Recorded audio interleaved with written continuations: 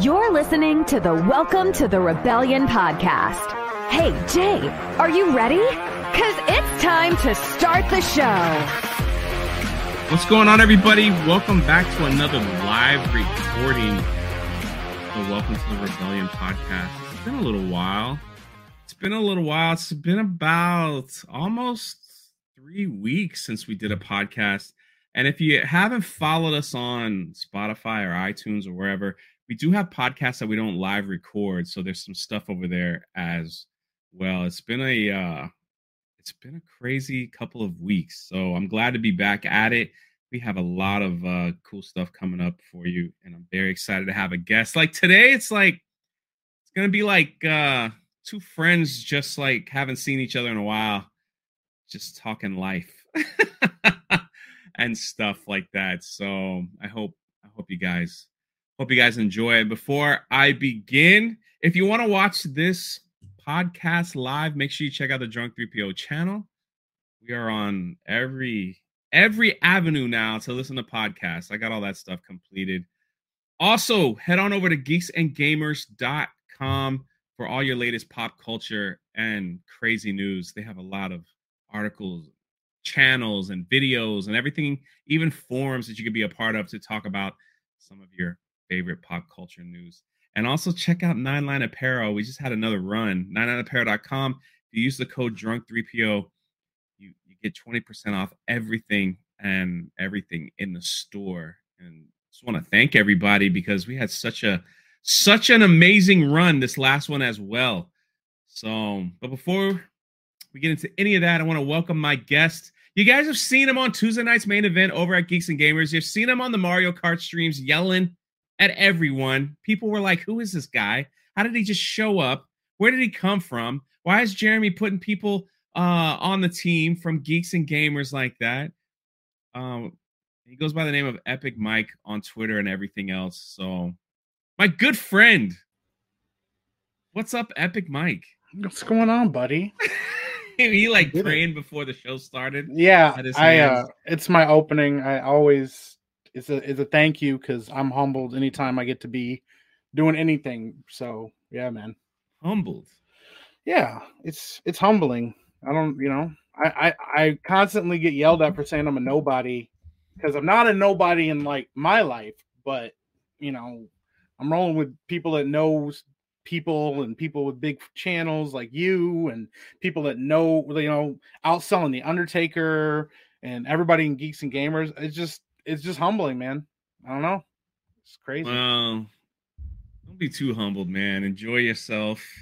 Yeah. Have some fun. And I got a new channel member. Usually nice. I don't do this. I used to do this on my live streams, but we're gonna have some fun today. Usually, every time we have a channel member, we play a little song and dance for you, Game and What. Thank you.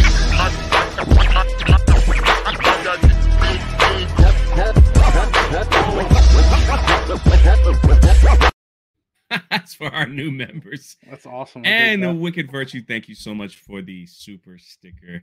Appreciate all you guys being here. I see everyone in the chat. It's awesome. It's awesome to see you guys here supporting Mike. Also, if you're a mod and you're hanging out with us, if you don't mind dropping Epic Mike's Twitch channel, it's in the top of the description below.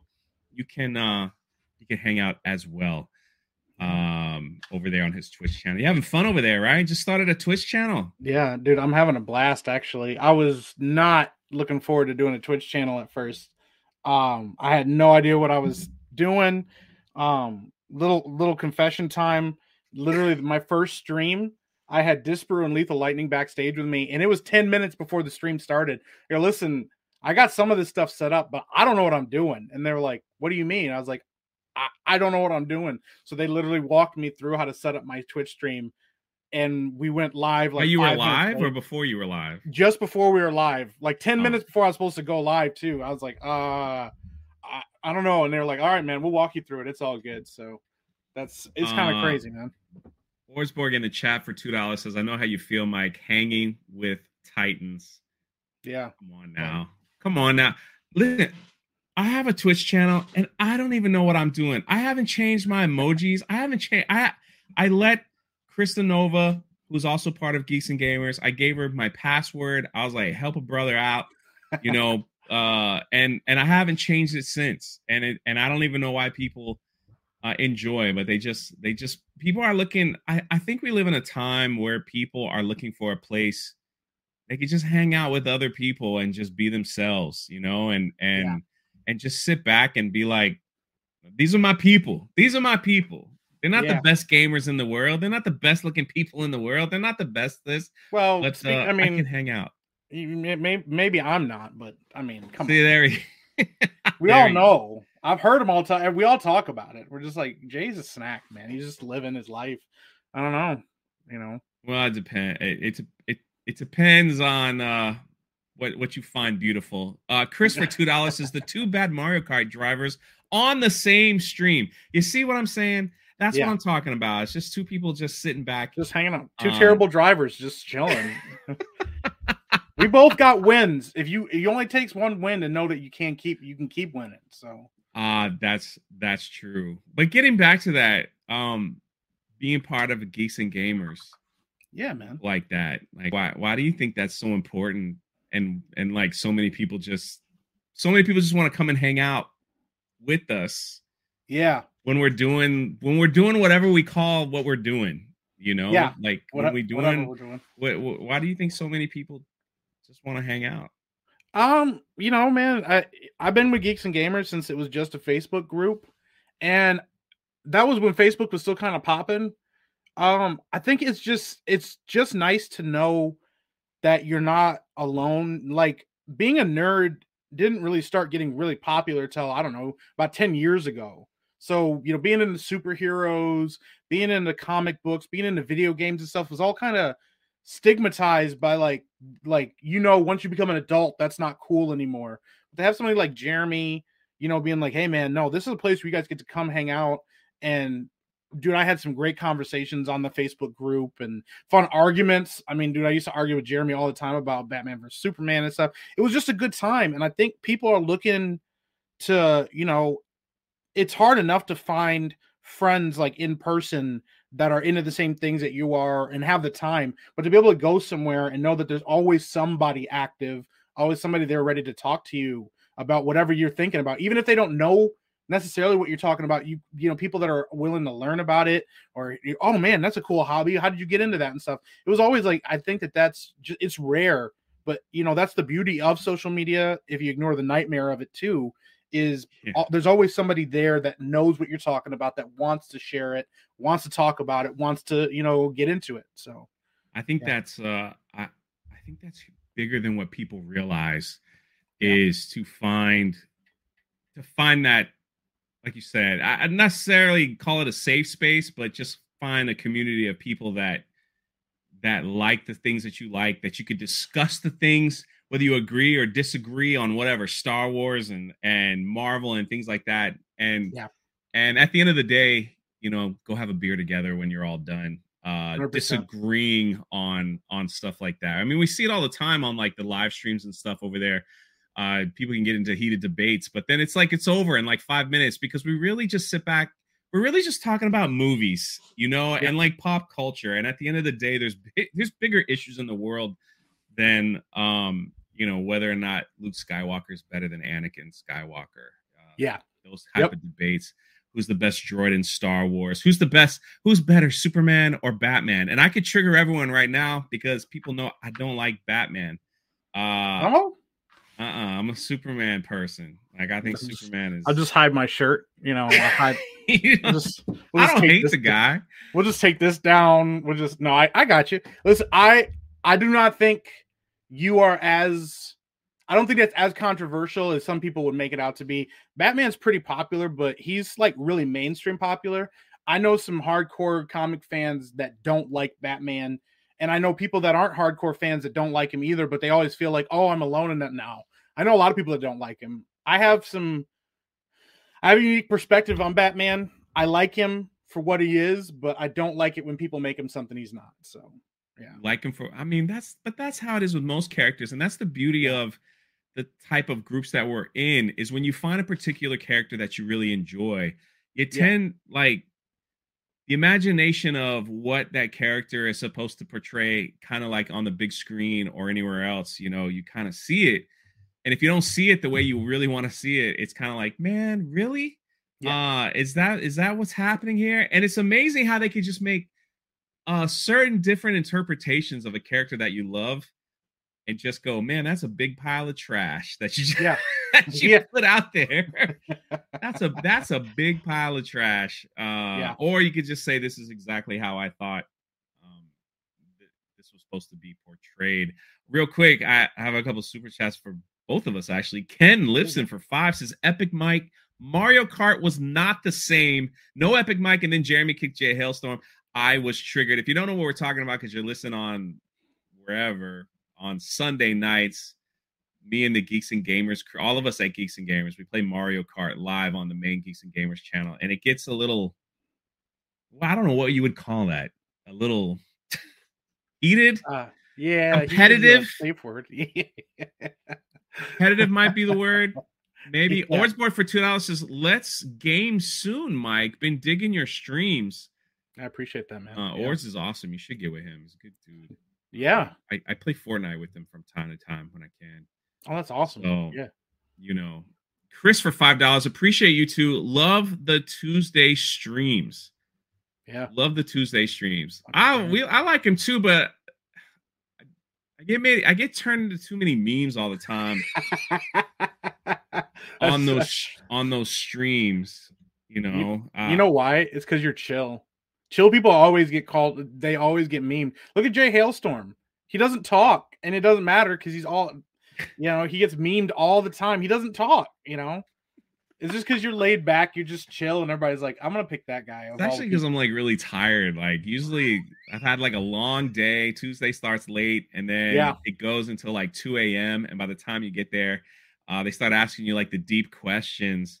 It's like I've like had enough. My man D all the way from Australia with a $20 super sticker. Thank you so much. Just waving a flag saying you're number one. You're number one. I see some of the Geeks and Gamers in the chat. I see you guys. And they're making fun of us. Disprove got mad at me. It's what they're supposed to do. Yeah. It's exactly what they're supposed to do. Yeah. So the first time I knew of you, Mr. Epic Mike, was through a YouTuber by the name of Josiah Rises, who could literally make a video about someone's Twitter post and get 1 million views. Yep. It's really disgusting that he's able to do that. Yes. It makes me heated sometimes. So I unsubbed from his channel. Not really, but you guys used to do a channel that actually I really, really liked called the Epic Man. Is that correct? Yes. The Epic Man channel. Yeah. Now, the Epic Man, if you didn't know, was I don't know what you call it, like a variety show. You guys did like a variety. It was something like that. Yeah. So there was one video that you're gonna have to explain. You're gonna have to explain because I bring it up all the time, and I was a little shocked. It was the one where you actually, and for those people that are in Australia listening, I apologize. It was the one episode where I don't know if Josiah forced you or he made you, but you had to eat a kangaroo. And what explain, like the video doesn't really explain why you're eating a kangaroo per se. No, you're just kind of like eating it and giving your opinion. First of all, where the heck did you guys get kangaroo meat? Number one. Yeah. Like, where did that happen? Like, I don't go down to my grocery store and say, yeah, I'll take a slab of kangaroo foot. All right. Yeah. Maybe a pouch I can boil, with some rice later. I don't, that doesn't, yeah, no, it's a legitimate question because here's the thing. So literally there's a gas station around the corner from my house right now. It's 5 minutes away from my house. I can go there. I can get alligator jerky. I can get bison jerky. I can get emu, ostrich. There's like a bunch of the different jerkies. I don't know where they get it, but Josiah, one day after we're doing some videos, he goes, bro, I got an idea. And I was like, okay. And he goes, what do you think about trying some like really weird meats? And I was like, I don't know. You know what, Jeremy? That's unnecessary. Jeremy shows up in the chat. The president, boss, CEO of Geeks and Gamers. He knows we were talking about This is like a Geeks and Gamers thing. So He he's sensed like, it. I like Mike sometimes. Sometimes. Well, I Problem like is his Jeremy's. grammar's bad. He used 4 dots instead of 3. You're only supposed to use 3 dots when you make that kind of statement, sir.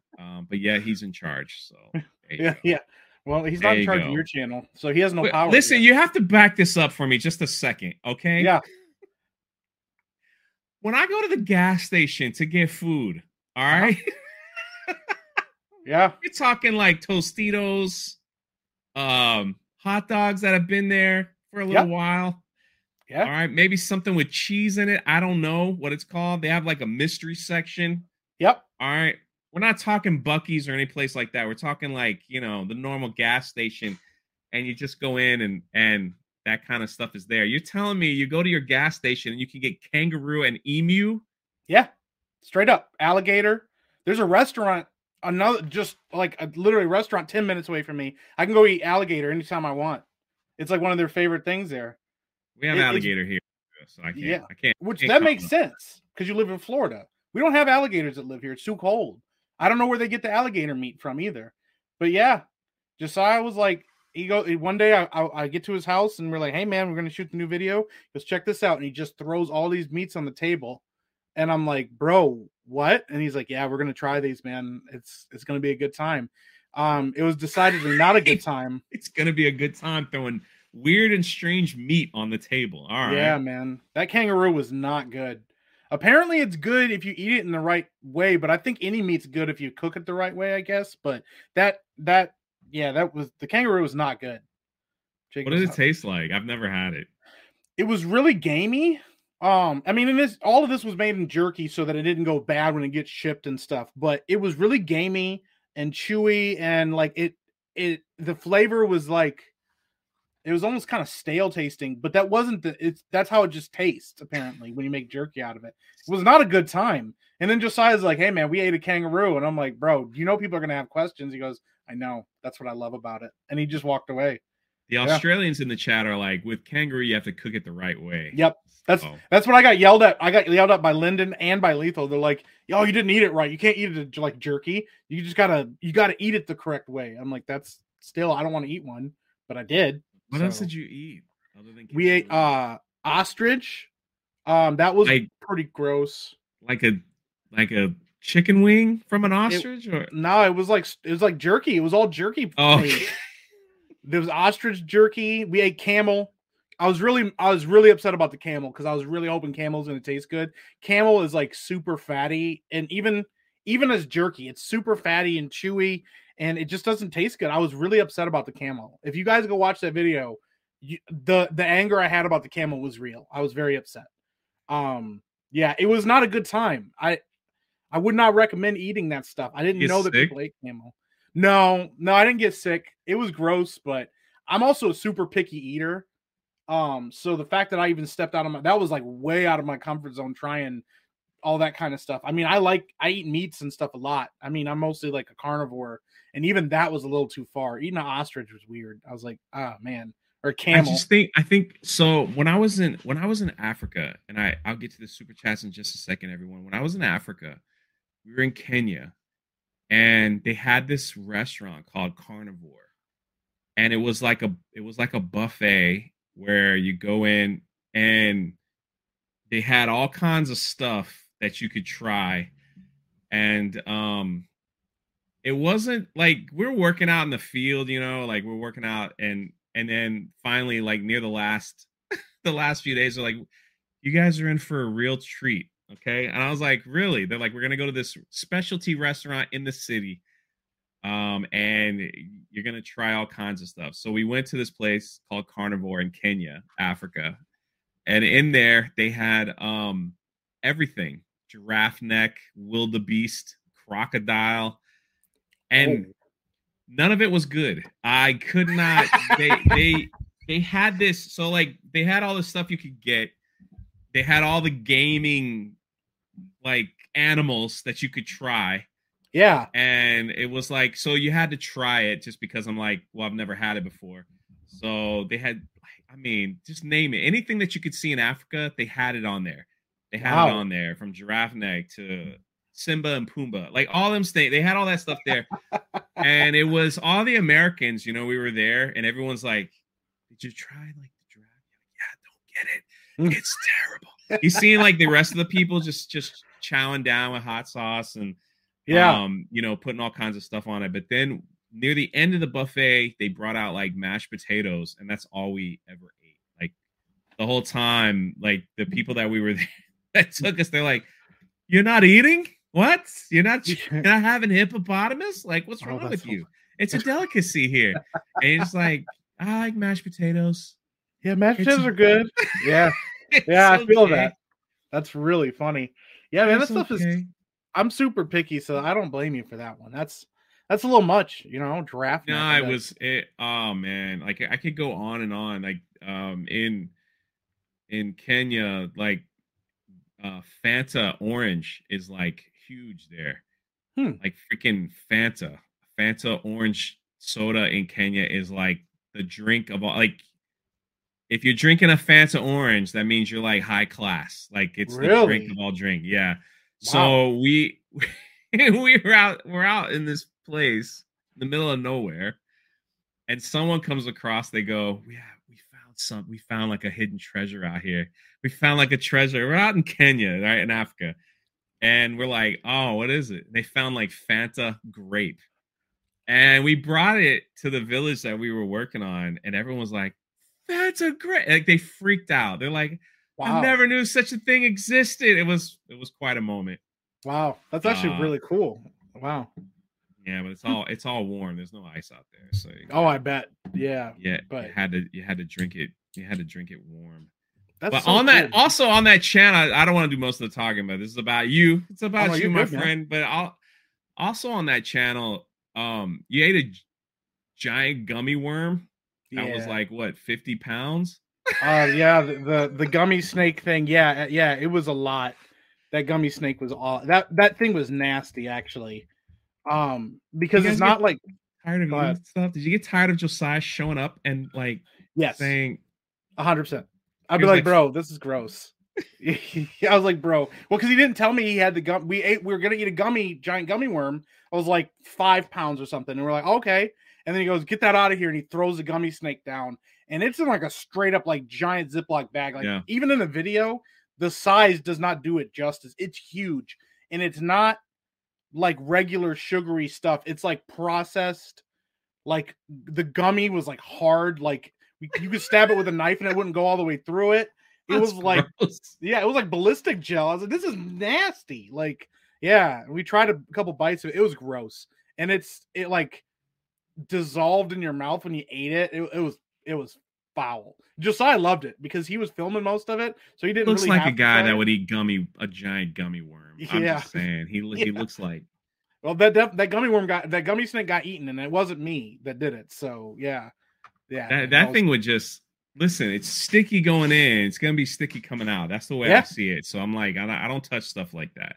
Nah. As far as I can help it. As far as I can help it. It was straight up not a good time. Have you had a good time with all this? Like, what is that? Yeah. I mean, it's the videos are fun to make once they're done. I mean, and the experiences were fun. I won't knock the new experiences because Josiah comes up with some really weird ideas. And we talk about these ideas and stuff like that, but some of them he didn't tell us what was going on until it happened. And yeah, man, like the Oreo videos were fun. The hot sauce video was fun. But then like sometimes he would just be like, bro, I'm not going to tell you what's going on until like the day of.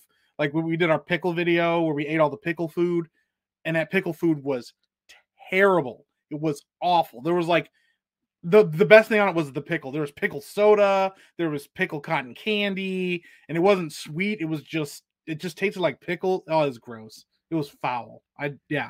But after the fact, you're like, that was kind of fun. Okay. Like, I wouldn't do it again, but yeah. I don't know. Like after a while, I think, you can't keep that kind of stuff. You can't keep that kind of stuff going. No. I see a lot of bear stuff in the chat. Thank you so much. I see people calling Mike Toad and the Canadian Bear stream. That was pretty funny. Yeah. People criticizing me for eating candy corn. I see it. Y'all bring it on. I eat bring it candy on. corn. Bring it on. Candy corn's good. I don't understand. Thank you. Finally, it's the big debate in the world today. Yeah. You know, see, back in the day, we all ate candy corn. It was the peanuts that nobody liked, the circus peanuts. Like, you ever had that? Yeah, that's not for me. Yeah, no, I didn't like that. That was the debate back in the day. Now it's the candy corn. I'm like, candy corn's good. I rock candy corn. Thank you. Yeah, man. Sarah says she's never had candy corn. That's a shame. Yeah, you're missing out. Yeah, you really are. Jane Theory says candy corn is trash. That's because she has bad taste. Yeah. So that's all. That's all we have to say. We're going to talk about the ins and outs of Geeks and Gamers coming up, so you might want to stick around and listen.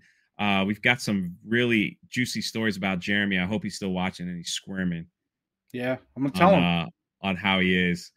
Thomas for 5 says Mike is a real one. Dude brings hella chill vibes, brings the B-dub wings to the party involved, and has got plenty of energy to lay both the law and the pipe down. Wow, you laid the pipe down, Mike. You laid the pipe down. Apparently, if somebody thinks I lay the pipe down, I guess that's a thing. I don't know. I mean, I just don't go around just laying the pipe everywhere either. I mean, you know. What do you mean? I don't think anyone's ever said that about me. Jay, you laid the pipe down. I was like, wow. No. Chris Grant for 2 says, check out Wild Fork in Winter Park, Florida. All right, we'll do, Chris. We'll do.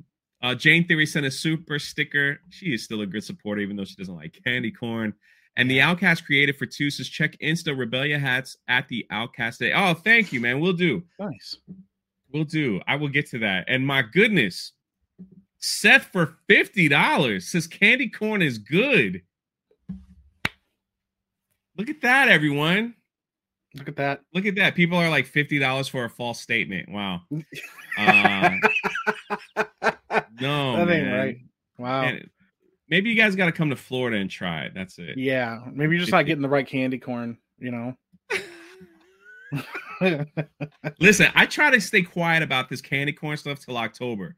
And I'm like, I'll talk about it for 31 days in October. Once that's done, I'm done. People tag me and stuff and whatever, and I'm just like, nah, I'm done with it. You know?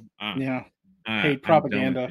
Apparently, this is paid propaganda. Go ahead. You've been with Geeks and Gamers for a long time, and to see it go from just a simple Facebook group, you know, to where it is today, you know, how were your thoughts on that? Was it when you first started seeing this thing going, were you just like, nothing can stop this because it's people speaking truth and not caring like what would happen? Because this is every now and then I have to take a Twitter break, right? Like I'm actually doing one right now where it's just like, I just kind of took it off my phone and I just need a Twitter break, because you get to that point where if you get to a point on Twitter where it's just like a constant cesspool of negativity, hatred, things like that. And, you know, but I found Geeks and Gamers through Twitter. Actually, it was through Jeremy's Twitter account, because he was constantly calling out stuff that I agreed with, you know, and it was just like, finally, man, there's some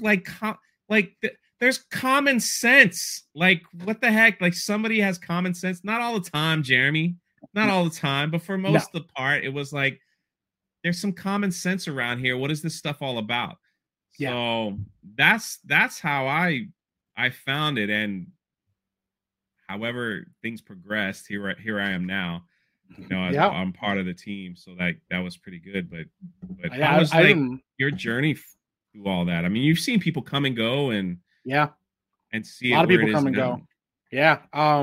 Well, I mean, because I still remember when you joined, that was like a big deal. Everybody's like, dude, this Junk 3PO guy is like legit. And I was like, oh, okay. And I was like, he actually is pretty cool, man. I mean, yeah, I've been a fan for a long time. I just been lurking and stuff. I got a lot of YouTube accounts that I don't tell people about, so I can lurk and comment and stuff and not, you know, but yeah. She's trying to highlight because to make them feel good about themselves, but no, to your point, yeah, man. I mean, you know, I watched I remember when the Facebook group, you weren't allowed to swear. Everybody was like all nicey nice with each other. I remember people getting banned because they swore. I remember getting called out, yelled at one time for swearing. I said something in a chat and I got like a private DM from one of the mods and they're like, hey, you can't say that. I remember getting one of my tweets deleted because I talked about a movie, or not tweets, but posts deleted because they're like, oh, that's a little spoilery. You can't talk about that. And I got in an argument with one of the mods. The whole time that's been going on, Josiah was the one that really told me about the group. So I've been very much on the outside looking in, listening to Josiah and Jeremy and their ideas and going and stuff like that. Yeah, just keep going. Funny. I'm just gonna. No, it's all good. I get stuck reading them too because yeah, they're fun. But yeah, so like that, watching that grow, and I remember when they started the YouTube channel and they were trying that out, and they had a bunch of different variety shows, and they had Josiah going to these different cons, and they were just trying all these different things. And I was like, okay, like, you know, and me and Josiah would talk about ideas, and I'd be like, maybe talk to Jeremy about this or talk to Jeremy about that, and there was just always this like anticipation that we knew Geeks Gamers was something special, and we just needed to figure out what it was that they needed to like blow up. And you know, the shows and stuff were interesting and everything like that, but they just weren't getting the growth. And I remember the day still to this day when Jeremy was like, you know, because even though I haven't really done, I've never done any, I didn't do anything, you know, in front of the camera or anything, but just talking to Jeremy behind the scenes, talking to people that were, you know, going on behind the scenes, or talking to the different people that were mods and stuff. I remember when Jeremy was like, hey man, so things are getting ready to change. Things are getting better to be real different. Just I said, dude, like this is about to be something totally new here. And I watched Jeremy go on his rant and just basically take the wheels off of like, hey man, I'm not going to lie to you guys about who I am. I'm not going to be ashamed about it. I'm not going to, you guys need to be able to talk about the stuff you want to talk about and criticize movies if they're bad and love movies if they're good, and be able to have those discussions and not feel like you don't have a place to talk because you might be censored.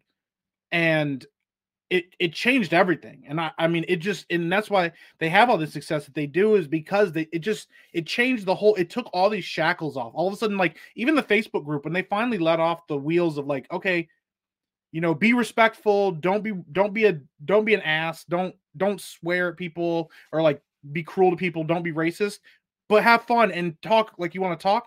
Dude, the group blew up again. And I remember that it was a great time. And then, you know, you had people, you know, being a little bit more colorful with language, but it invigorated a new life because it felt like this was more than just like a safe space, and like it was in the beginning. It felt like it was a space for real true discourse, because that's really missing a lot of times in social media. There's no real discourse about stuff, and people can't, if you say the wrong thing, banned. You say the wrong thing, suspended, you know, whatever. And that wasn't the case with Geeks and Gamers. And then having Jeremy talk about his stuff, and then just bringing people on the team that were just real. Like it was just, that was a part of it that changed everything. Was, oh my God, these people are real people really talking about stuff that they care about, not giving scripted lines or trying to get, you know, to the next con, or trying to get, you know, an early access to this new show coming out or to this new video game. They're like, no, they don't care about any of that stuff. They're going to give me an honest take on what they really feel about stuff, whether I agree or not. So you also saw the labeling that Geeks and Gamers got, yeah, when speaking out. Yeah, you know, like Jeremy a few years ago was just, you know, he's this phobe, he's that phobe, he hates women, he's, you know, oh yeah, the term racist gets thrown around, the term Nazi gets thrown around, like they just went all out. Yeah, and the more, I think it's interesting, the more that they were calling him these things, the more he punched back, you know, like he punched back. And then Jeremy doesn't do it as much as he used to, but and we're talking about if you don't know who we're talking about the president of Geeks and Gamers. What is his title? The founder? Do we just call him that? I was told Geeks and Gamers, like whatever. I was told his title was the Grand Dragon of Geeks and Gamers. I'm not calling him Grand. No, I'm not going to call him that either, but I'm like, wait. Falcon. He's the Falcon. But yeah, it's no, I'm not. Nobody's calling him that except people that hate him. No, yeah, because at least if people don't know how I got kind of put in to the Geeks and Gamers, is I had started a YouTube channel I had like 55 subscribers, just doing my thing, talking about Star Wars, whatever. And there was another media outlet called, and I could care less if they're mad or listening, whatever. It called Slash Films by a guy by the name of Peter Soretta, who called me out on Twitter. And that was like one of the first few times I was like, dang, this big old blue checkmark guy is like mad at me for making. He put a poll up. He put a poll up about The Last Jedi, and then everyone was like, yeah, I hate this movie. And he was like, it's just whoever voted no on this poll are toxic trolls or something like that. He said something like that. And he commented on my video on Twitter, and he's like, you're wrong. I watched some of it. You're basically just calling me dumb. And then for some reason, like, I wasn't part of Geeks and Gamers, and Jeremy saw that on Twitter. Jeremy's like, who is this guy like talking about somebody who has an opinion or something? And Jeremy made a video, and the rest is history. You know, like we kind of like, he started following me on Twitter, and then, you know, we went from there. So it was and that's what I actually appreciated more of what Jeremy did, is he took his platform and he stuck up for like the little guy that was just trying to, like, not that we were trying to make our way, but just to let us know that your opinion matters. Like it matters. And don't let somebody with a bigger platform try to tell you to be quiet if they don't agree with what you're saying. Yeah. And it's exactly what we see in this world today. It's we can't have an opinion. And that's the thing, is people don't disagree with opinions and move on. They disagree and want to cancel you, or belittle you, or talk about your character, or just say you're this or you're that, and push down and just say, don't listen to that. Don't listen to this person because, you know, he has a small following and nobody cares about him. He's just this, he's just that. And so what Jeremy did early on, like I say, he doesn't do it too often anymore, because, you know, he's the grand dragon now. You know, well, I mean, he's obviously racist with all of this, you know, all of these diverse people on this channel. I've been told that's why he brings diverse people on, is because he's racist and he's just protecting himself. But, you know, I agree. I just don't think he has the time, but the heart's still there, because if somebody I mean, I've seen him do it. If somebody says, hey man, check this out, he'll pop the camera on and say, hey man, this is messed up. Don't let this happen and stuff, you know. But he's also got a team around him of people that can do it as well. Like, I mean, I would feel if I was a small YouTuber or something and you went to bat for me, you know, you're not only speaking with your voice and your platform, but because you're part of Geeks and Gamers, you're speaking with that whole community behind you. And that's the part of it that's huge, is Jeremy taking all these people around him that he trusts, that he knows are trustworthy, and saying, hey man, I don't have the time to do all of this, but you guys can. You know, you guys can talk about stuff that I don't know anything about. You can defend the little guy for stuff. I mean, you know, I think that's the genius of Geeks and Gamers, is that Jeremy picked people that he knew he could trust to help carry the baton, so to speak, for him, you know, because he can't do it by himself. He would do nothing else with his life if he only spent time defending the little guy, because that's how many people are getting swatted around, you know. No, but it was so much fun. Like, I like to go on Twitter and see who Jeremy was slapping around that day. That was a fun time for me. Yeah, it really was.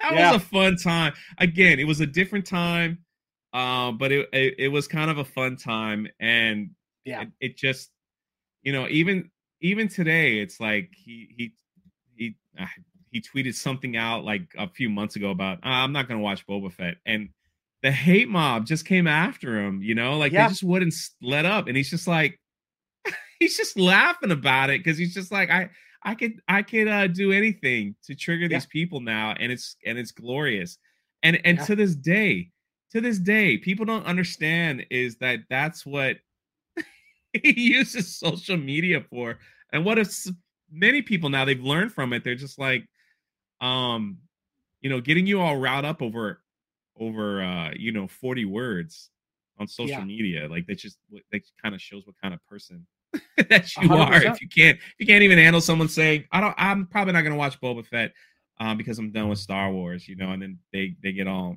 they can't handle it. Yeah. Well, Jeremy, the guy, like the Geeks and Gamers president, that guy, he's a symbol for, he's a hate symbol for some people, and he's a symbol of like openness and honesty and truth for other people. And so they can't, and in today's society, nothing is not political to some people. If Jeremy says, I don't want to watch Boba Fett, they don't hear, I don't want to watch Boba Fett because I'm not interested. They hear, you hate Star Wars, and so let me do everything I can to discredit you so that people don't listen to your opinion, because you might make other people not watch Star Wars. And it's like, well, people don't just not watch Star Wars because of Jeremy. They trust his opinion, and that'll affect things for them. But that's because they choose to, not because he's got some magic spell that he cast over all these people in his community. Yeah.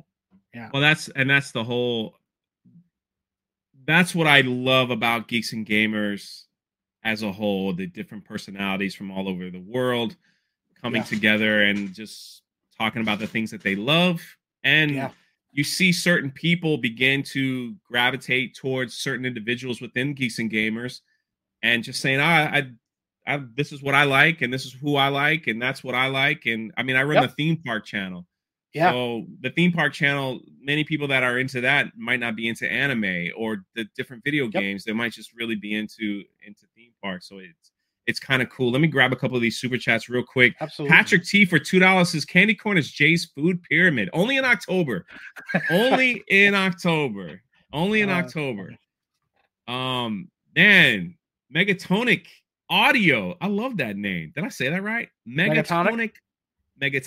Oh God, I said it wrong. And it's going to be on the podcast. No. Megatonic Audio. Here comes everyone saying he's an English teacher. Everyone for $10 says nothing.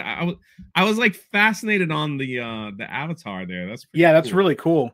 Yeah, pretty cool. And Lulu, my goodness, Lulu, thank you for the $50 super chat. Says Geeks and Gamers is family. Geeks and Gamers is family. Yeah, absolutely. Thank you so much, Lulu. I really appreciate that. And Kaylee with the 99-cent super sticker. Got the Rebellion hat on, man. I appreciate that. And the Gina Carano shirt. You gotta love it. It is. It's turned out to, you guys are freaking awesome. Thank you guys for the love and the super chats and everything. And everyone's saying Geeks and Gamers is absolutely amazing.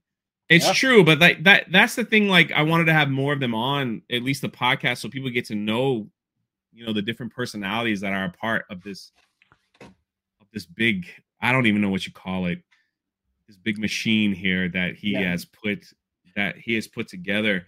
But the reason why it's so popular is because the issues of like pop culture that we see today, and everything just sucks. like what is going on? Like everything is not, you were on a live stream talking about the Halo. Yeah. And it wasn't your favorite. It's awful. It's terrible. It's not good. It's just it's a bad story. That's the thing. I get hate for that. People, I got a lot of hate for Morbius because I didn't like Morbius. I just saw that on Friday. People are like, "Oh, I thought it was pretty good" and stuff. I'm not telling you how to feel. And Jeremy says it all the time too. Yeah. I'm not telling you how to feel.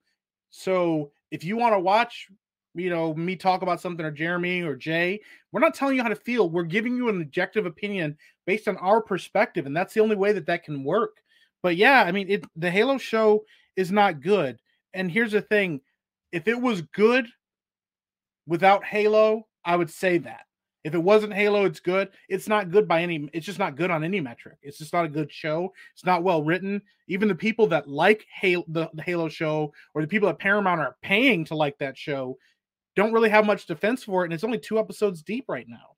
That should tell you something. And also, because we know that the mainstream media, we know that these production companies don't tell the truth and aren't looking to tell objective truths about things or have honest conversation. When they tell you this is why you should like the show, you can usually look at that and put that up to scrutiny and find out that that's not true. well, you should put down the controller and like what we're doing, and you can just enjoy our vision. It's like, but that's not what people were interested in. We became interested in Halo because we could pick up a controller and play Master Chief, and then we wanted to see him come to life in a different medium, not your spin on it, and then decide to take off his helmet and strip him of his armor for most of the 2 episodes that you have him, So, I mean, I haven't. That's where I'm at now. It's just watching all you guys' opinion on shows, and I'm just waiting for someone to tell me, "Hey, I think you might enjoy this. You might enjoy that," because everything just seems to be bad, not good right now. Yeah. So Geek Truth 64 for $2 says some people take an opinion as a personal attack. That is the crazy world that we live in today. Yeah. And you are absolutely correct, Yeah. Geek Truth 64. They do take it as a personal attack.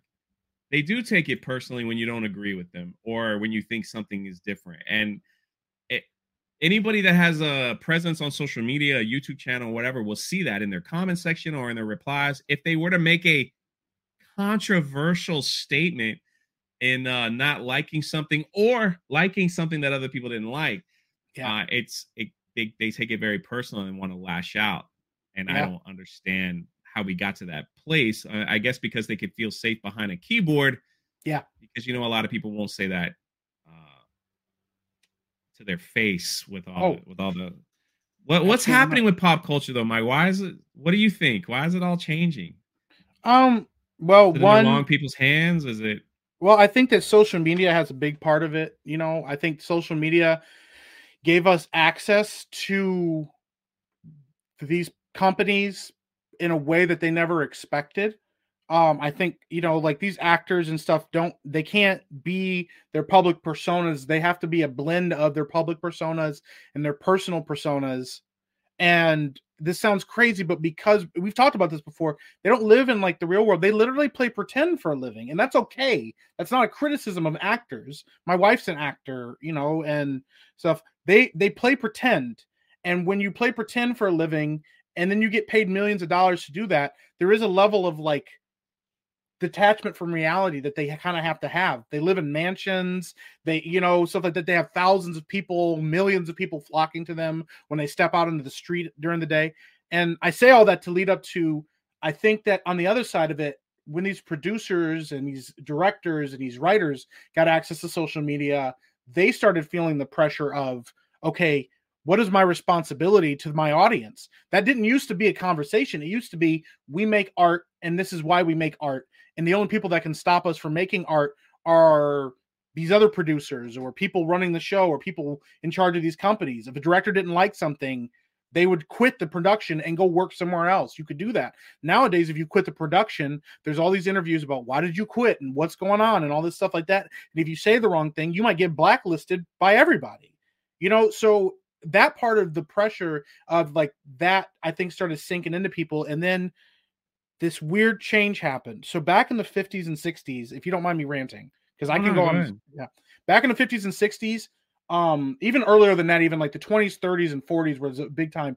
The people that had the most influence on media, movies, television, all that stuff were actually like churches. There were priests and churches and people that were involved in the church that actually were presented with, this is the show we have, or this is the movie idea we have. And there was a standard of like, okay, well, you have to have, the bad guy always has to get his comeuppance. You can never have a bad guy get away with it. If you're going to write a movie about somebody having an affair, they need to get caught and they need to get punished. There was a big influence like that of like, maintain the nuclear family, maintain morality, and let people know that the consequences of bad things is bad things happening to you. You get punished for being bad. And then in like the 50s and 60s, the church kind of pulled away from that and they got a lot more involved in politics because they thought that was the next step to go to.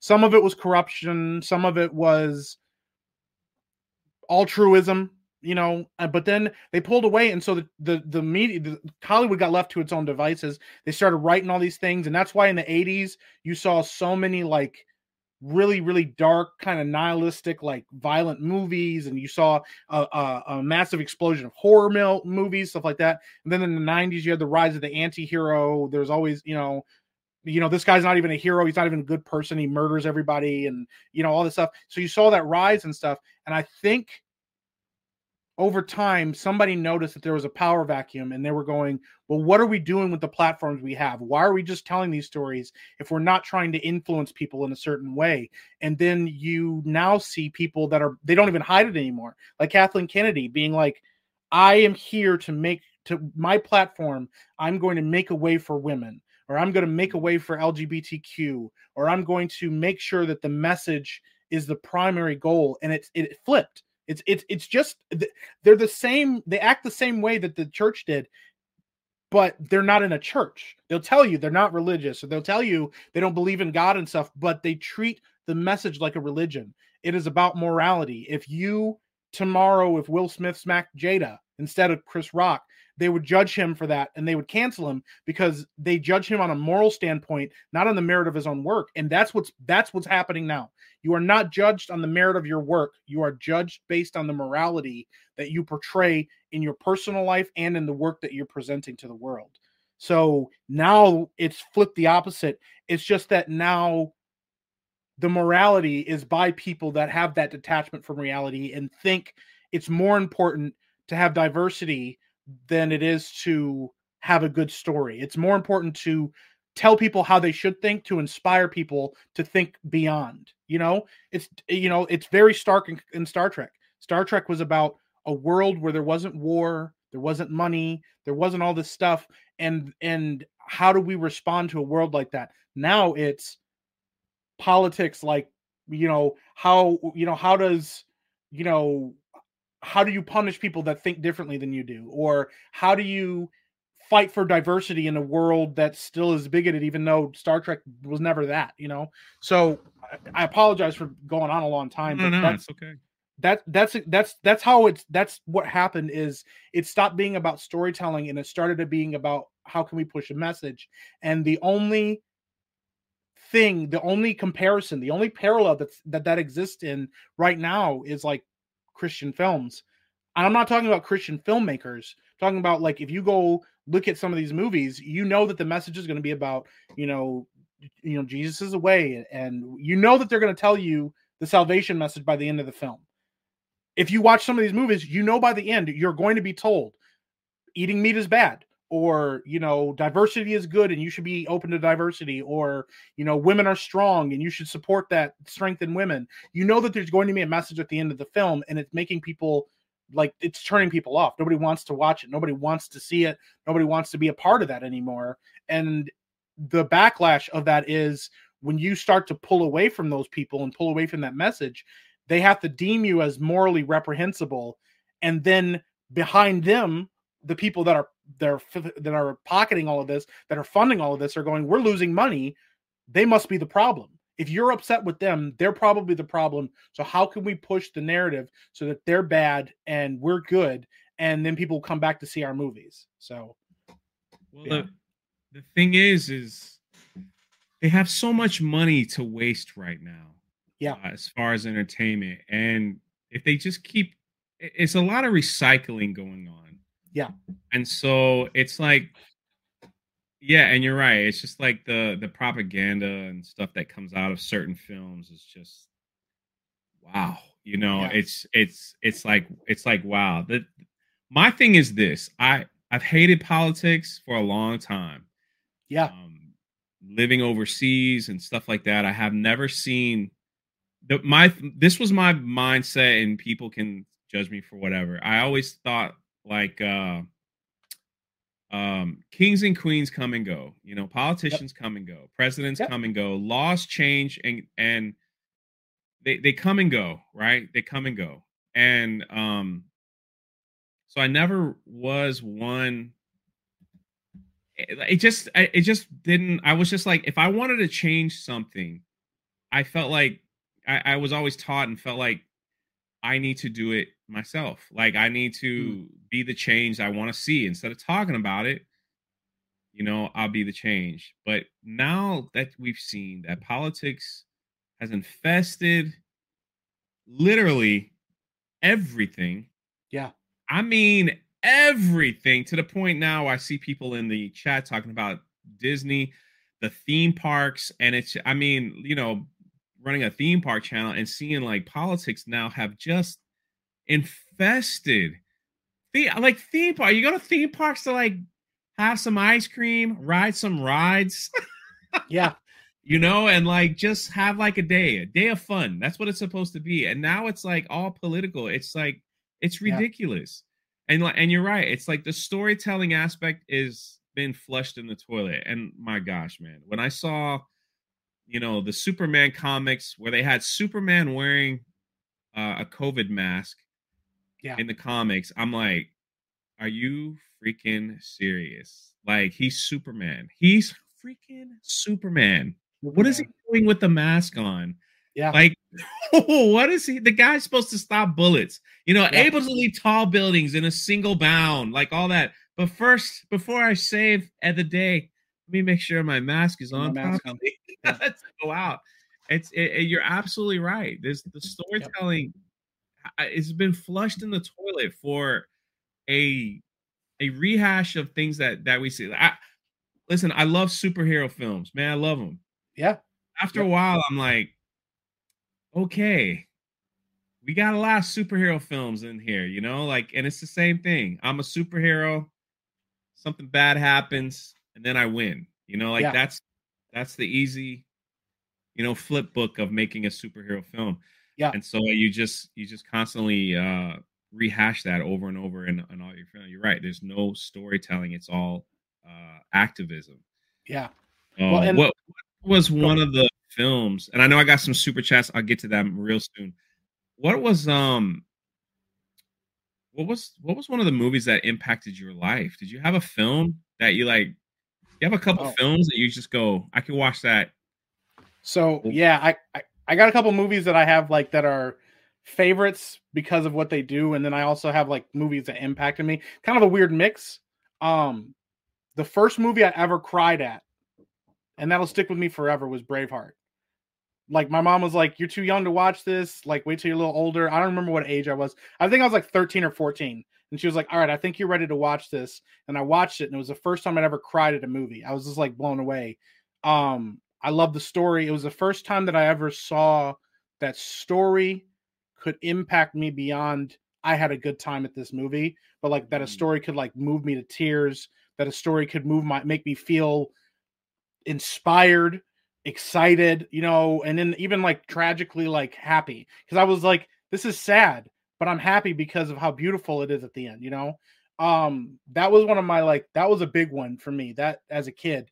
I grew up watching a lot of like, you know, I mean, I watched like the mainstream movies and stuff too, but like I grew up watching things like there's a BBC show series called Horatio Hornblower.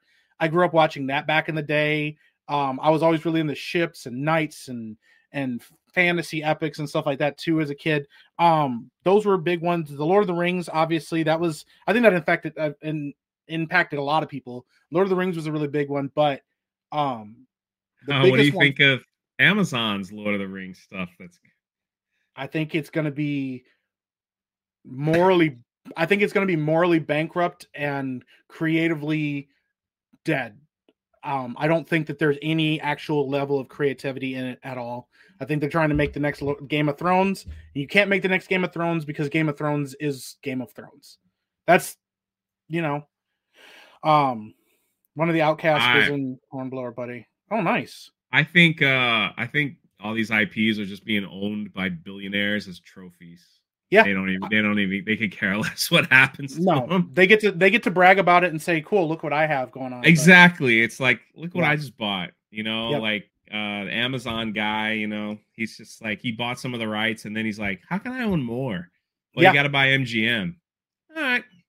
Yep. I'll drop the money. Now I got the Hobbit. You know, I'm good. Like. Yeah, like it's like Thanos with the gauntlet. They just keep adding a couple things. Add another one and another one, and then when that studio does that, the other studio goes, "Well, I want something. Why don't I get to have things?" You know? Yeah. I think it's just a bunch of toys that billionaires are playing with, and they 100%. I don't disagree with you, and that's the thing, man. I grew up. Batman animated series, as much as I just talked about Batman, was my favorite show as a kid. It's a very good show. It's a very good show, and I love this this is like I didn't understand as a kid. Okay. I remember getting up one morning to watch Batman the Animated Series. And I believe it was Batman the Animated Series. Yeah. And it wasn't on because Princess Diana had just died and they did her funeral. And I remember as a kid going like, I am so annoyed that whoever just died is on the television right now because I want my Batman. And then later, as I got older, I was like, oh my God, that was like a big deal. That was like me. I was like mad as a kid. I was like, oh, stupid funeral. How long do they need to last? Who cares who died? I didn't get to watch Batman today. But then I realized later, I was like, oh, that was kind of a big deal. I probably shouldn't.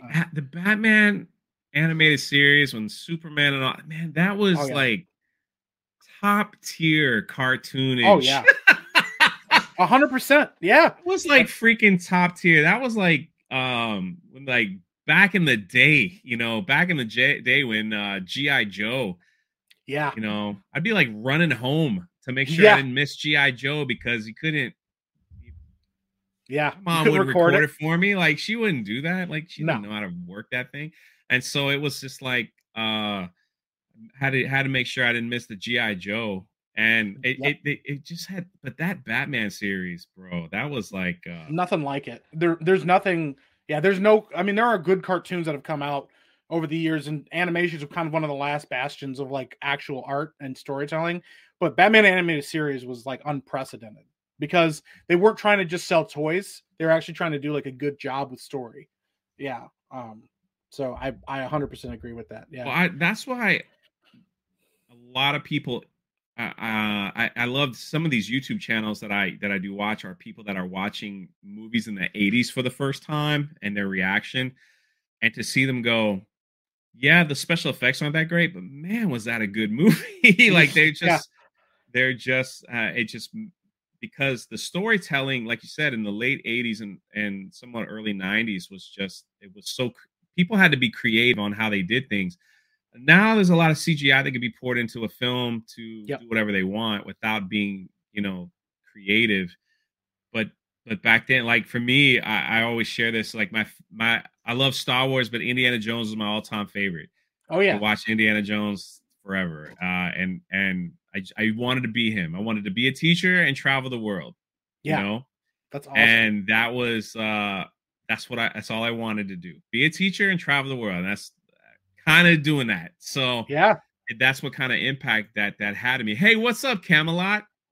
What's up, bro? Came in and say, hey, graced us with his famous presence. My man, Camelot. That's awesome. I get to see your face in your avatar, Camelot. But yeah, but movies, they think that movies today still have the same impact as they did back then. It's just, I don't know, man. It's such a different time where going to the movie theater used to be like an event, I mean, it ain't cheap. I know your mic is muted, but that's okay. I guess that's okay. My daughter's standing right next to me right now, and she's trying to talk to me. But no, go listen. I could babble for a minute. No, yeah, because I'm listening. But yeah, it's a guest on my podcast, everyone, and he has to take care of business at home. Like going to the movie theaters used to be an event. You bought your tickets, you got food, you wasted 3 hours or however long the movie was, drove out there, did the whole thing. And now you don't really need that anymore because of streaming service and the way the world is, you can just watch it whenever you want. People that, if you're not a movie reviewer, it's whatever. Like you can wait 6 months and watch it later, but which a lot of people say now. They're like, oh, I'll just catch it when it comes out on streaming. And you're like, what? Yeah. My man Chris Gore is in the chat, says Epic Mike, great insight on movies, Jay. Most movies today are forgettable. Yeah. Well, I mean, let's throw this out that Chris Gore is ducking me to be on the podcast. That's all. Well, now he's called out now. Yeah, Chris Gore is a real one. I call him out every time I see him, and then he'll message me. Why you got to call me out, man? Why you got to call me out on your That's funny. Show? But yeah, man. Dude, going to the movies used to be an event, like, and it was a big deal. Like you get the whole family together and you go, oh my gosh, this new movie just dropped. Like, we can't wait to go see it. And, you had your niches of movies that were like, whatever. But I remember even like when Spider-Man with Sam Raimi came out, I remember how big of an event that was. Like, because I grew up watching Spider-Man the animated series as well, and it was like, oh my gosh, Spider-Man is coming to the big screen, and like everybody was going to see it, and everybody was excited. I missed the Batman craze when Batman '89 came out because I was a kid. I had just been born in 1990. So, but like those events were so big. I remember when Iron Man was like first came out when 2008, and I was like, oh my gosh, dude, we got to go see this and stuff. And now it's like, whatever, another Marvel movie coming out. Okay, all right, whatever. Or, oh yeah, another Batman movie coming. I guess I got to go see it. Or I have people saying, hey man, I'll probably see Batman when it comes to theaters or whatever. I mean, when it comes to streaming or whatever. Oh, is it coming to streaming? Whatever. See what happens. And that was like, I remember seeing even like home releases and how big of a deal it was for home video releases. Like, I remember when The Dark Knight came out and I saw it in theaters, and I was like blown away, and I was like, oh my God, I can't wait until this comes out on DVD. And I remember when my mom came home with it on Blu-ray or not Blu-ray, DVD, and she had like the special edition, and I was freaking out. Turned off all the lights, made a bunch of food, sat down and like watched The Dark Knight at home, And nowadays it's like, it's nothing. It doesn't have that same impact. And part of it is the quantity over quality that Marvel has taken on as let's pump out as many movies as we can a year. And then part of it is because, these movies don't have the same impact. Because if you had 35 movies in a year that you had to go see that were like had a massive impact on you, you'd be exhausted. It's emotionally exhausting to invest in some of these movies.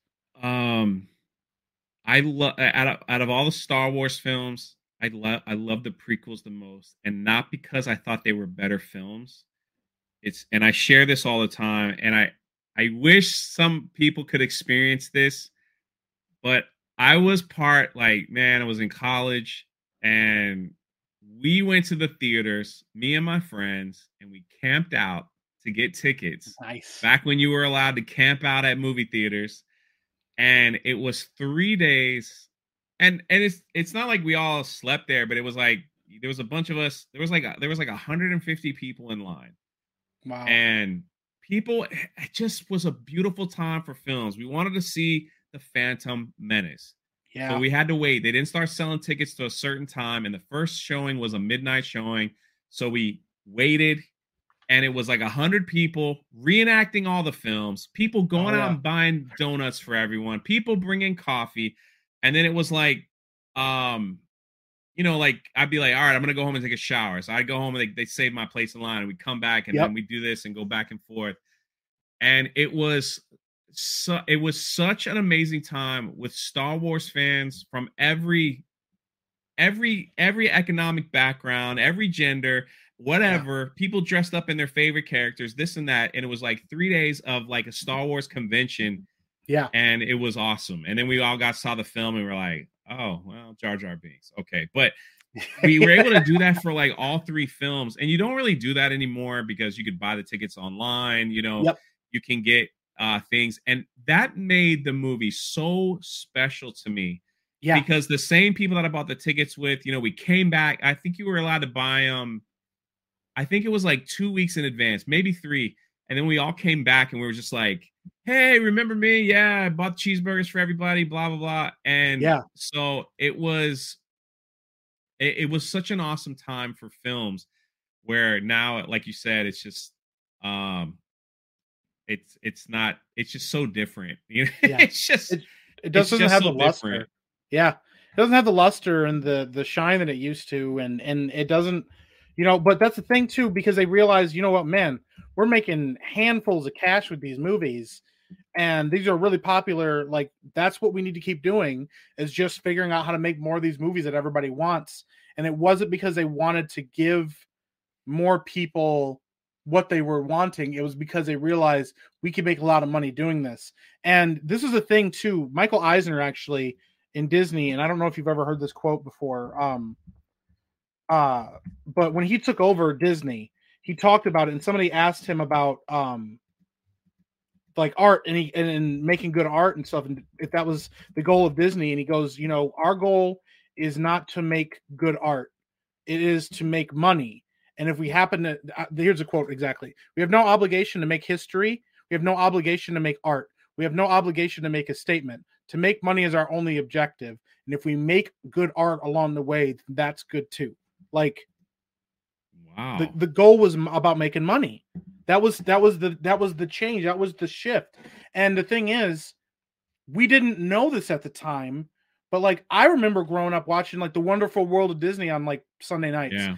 And they would release like the first, like I remember the Santa Claus, and I love that movie. I still have a soft spot for that movie because of that. But like that was a big deal. Michael Eisner would come out, he'd talk about the movie and be like, "We did this for you guys," and everything like that. But then to like grow up and then realize it was all a sham to get you to go make more money.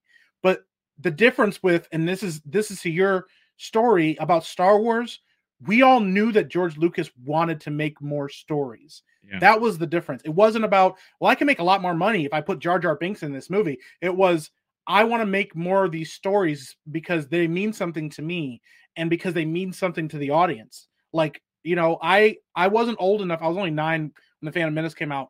But when I watched it, I remember for the first time Darth Maul like igniting his like double saber and like everybody like losing their minds. Freaked out, man. Yeah. There was nothing like it. And then I went and saw Attack of the Clones in theaters and was like, oh my gosh. And my friend at the time, she was actually my babysitter.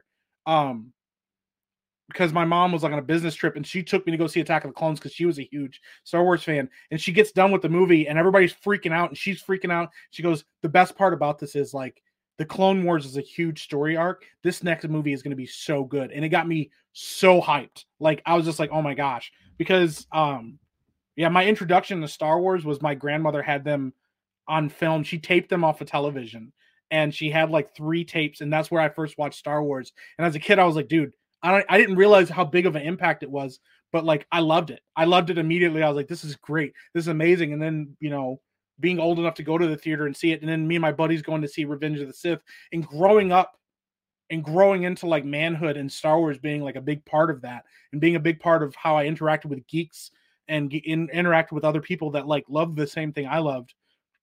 It was huge. And there's nothing like that today. There's no event like that today. They announce another Marvel movie and your friend might be too busy to go see it with you when it comes out on opening night, you know? But before, I knew people that took off work to go see movies when they came out, you know? Yeah. So yeah, let me read some super chats and I'm going to ask you, how do we fix it?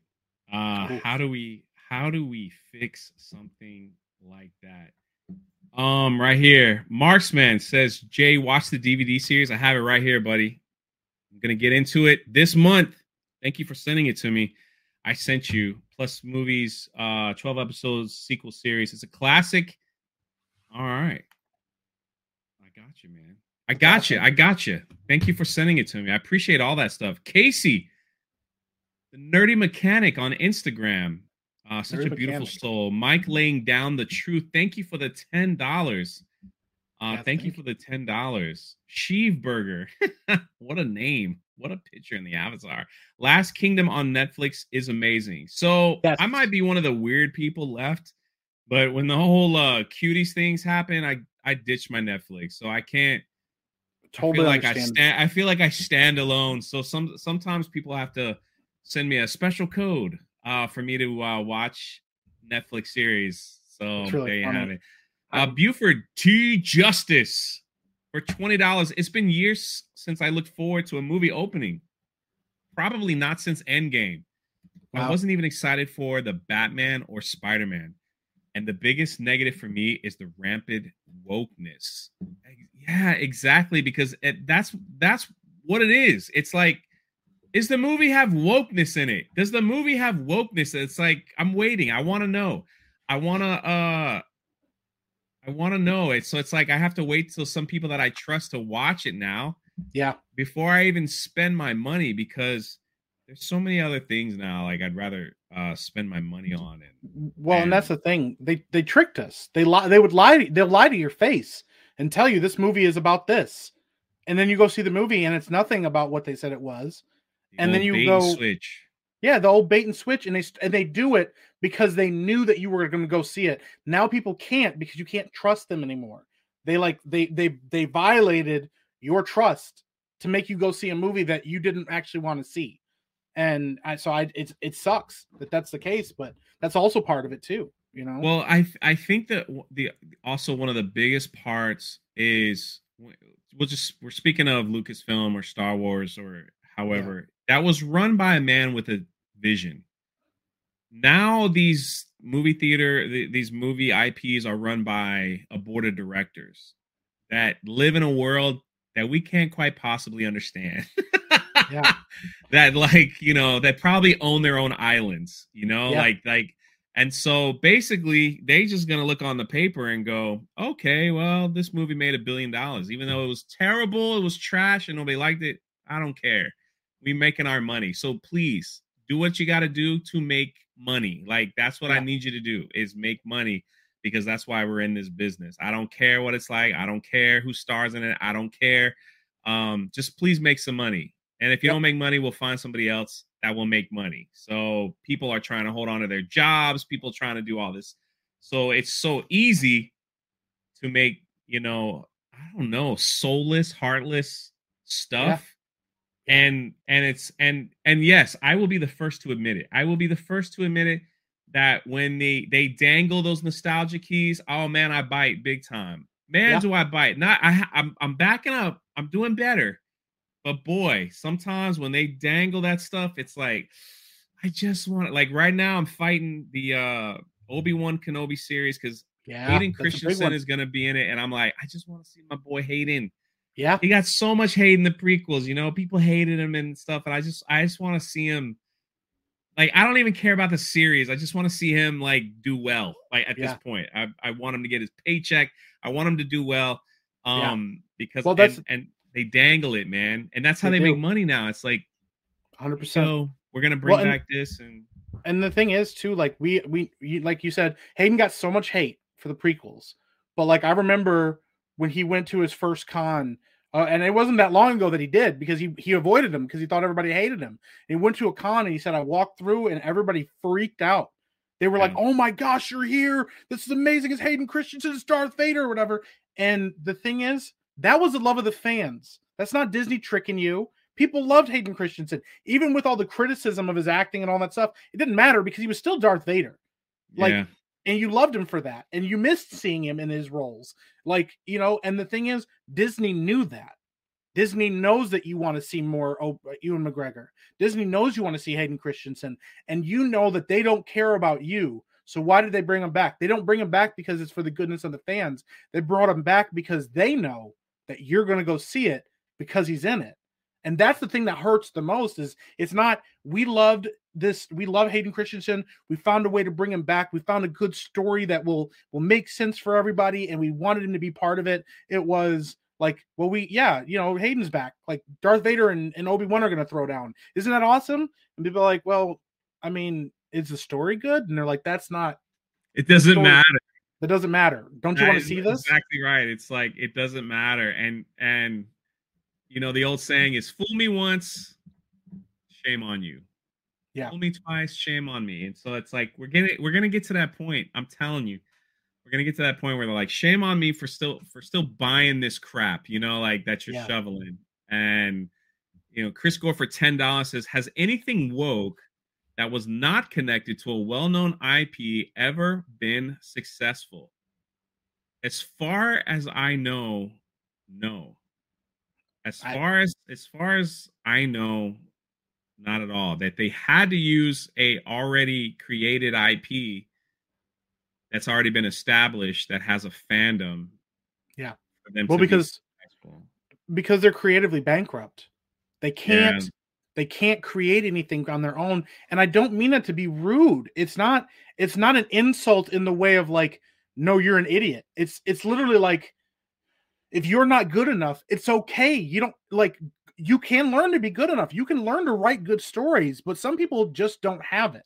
If you're not a good singer, well, there's exceptions to that rule. But for the most part, if you can't sing well, you don't become a famous singer.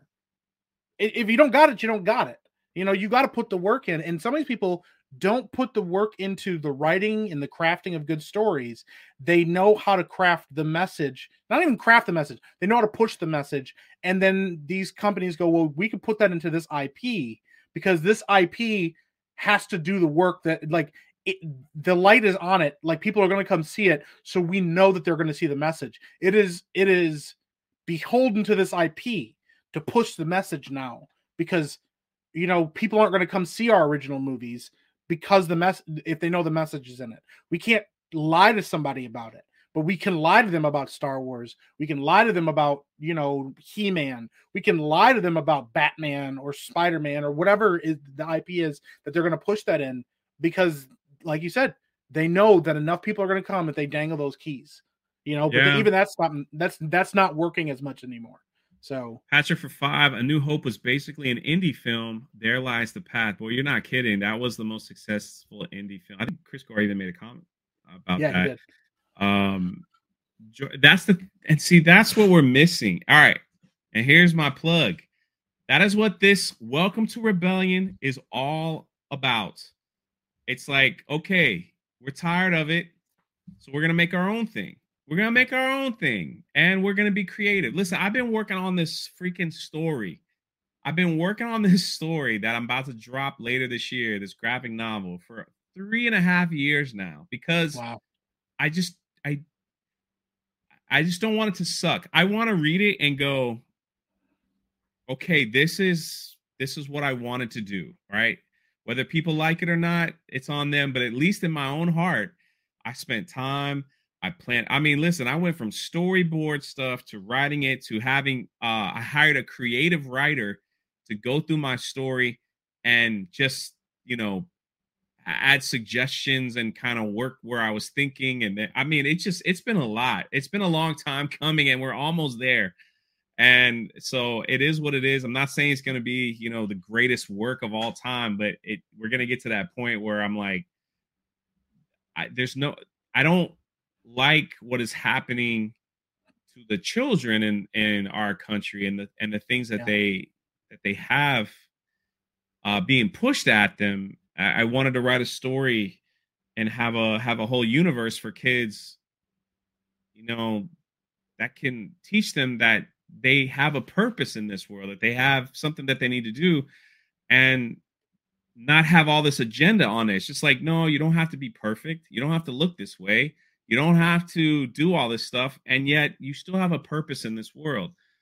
So it's like, that's just been a passion of mine ever since I was a school teacher. So it's just because I've seen the stuff that's out there, and what's being pushed, and what they just feel like if they don't get a certain amount of likes, if they don't get a certain amount of attention, or if they don't get a certain amount of things,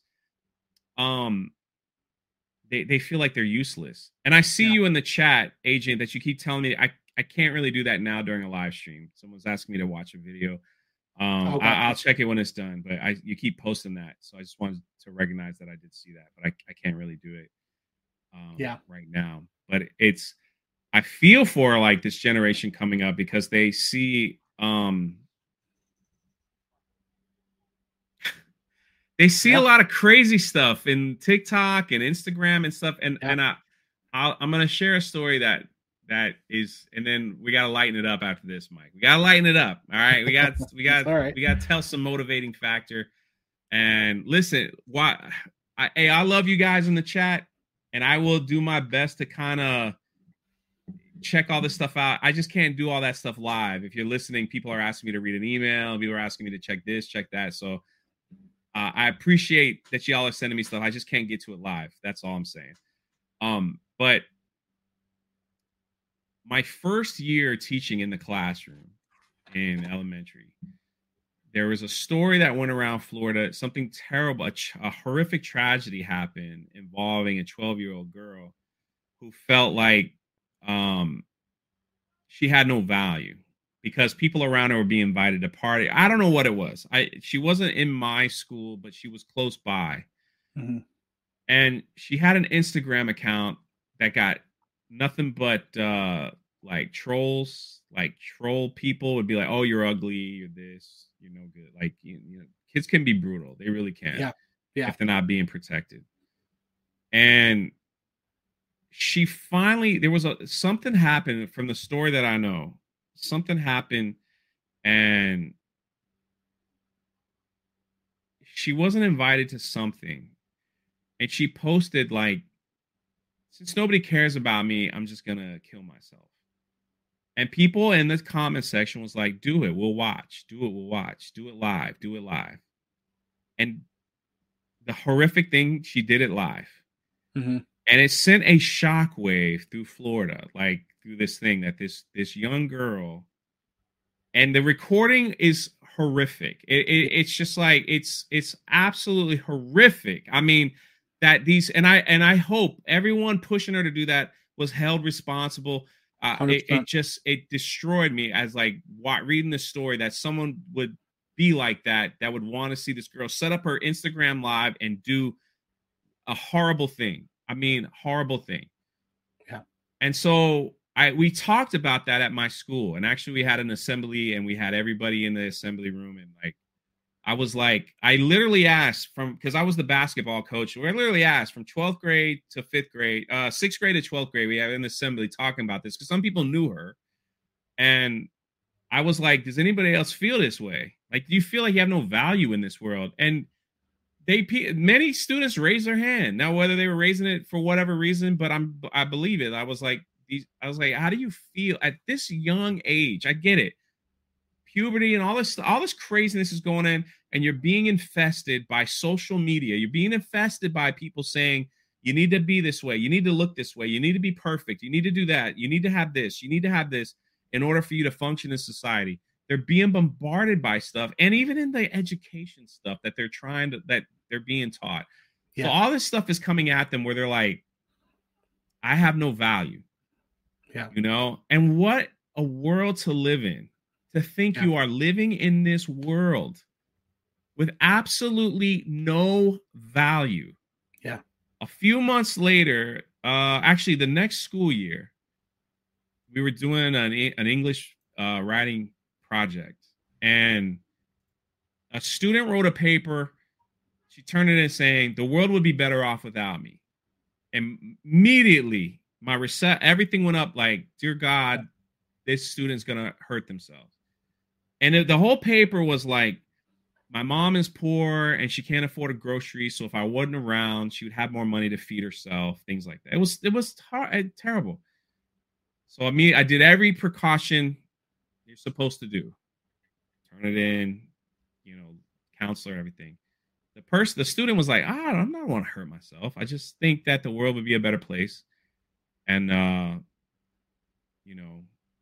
without me, because I see people struggling because of me. Like they can't afford to pay for shoes. And I'm like, this is in America, bro. And it's like, something went off in my mind. Like, they need to be told that they have value. They need to read stories. They need to have influence. They need to see films. They need to see things where they can feel like I can have value, whatever it is. Some people pull to faith. Some people pull to other things. Yeah. And that was like the whole starting point. I never had a name to like the rebellion stuff, but that was like the whole starting point for me, where it was like, we have to do something. Yeah. Because if we have a whole generation of people feeling like I have no value, then this progressive, crazy movement is going to suck them in and saying, you'll have value if you do this, if you do that, if you help me protest this, if you help me do this, if you act this way, if you push this agenda, then you'll have value with us. And they'll get sucked into this lifestyle. Yeah. That is very harmful. 100%. And I've seen these young people, and forgive me, I'm going on my own tangent. No, you're good, man. I've seen these young people that have started down this progression, and they look at themselves as, they still look at themselves of no value, but they're just waiting for the next thing to make them feel like they have value. Yeah.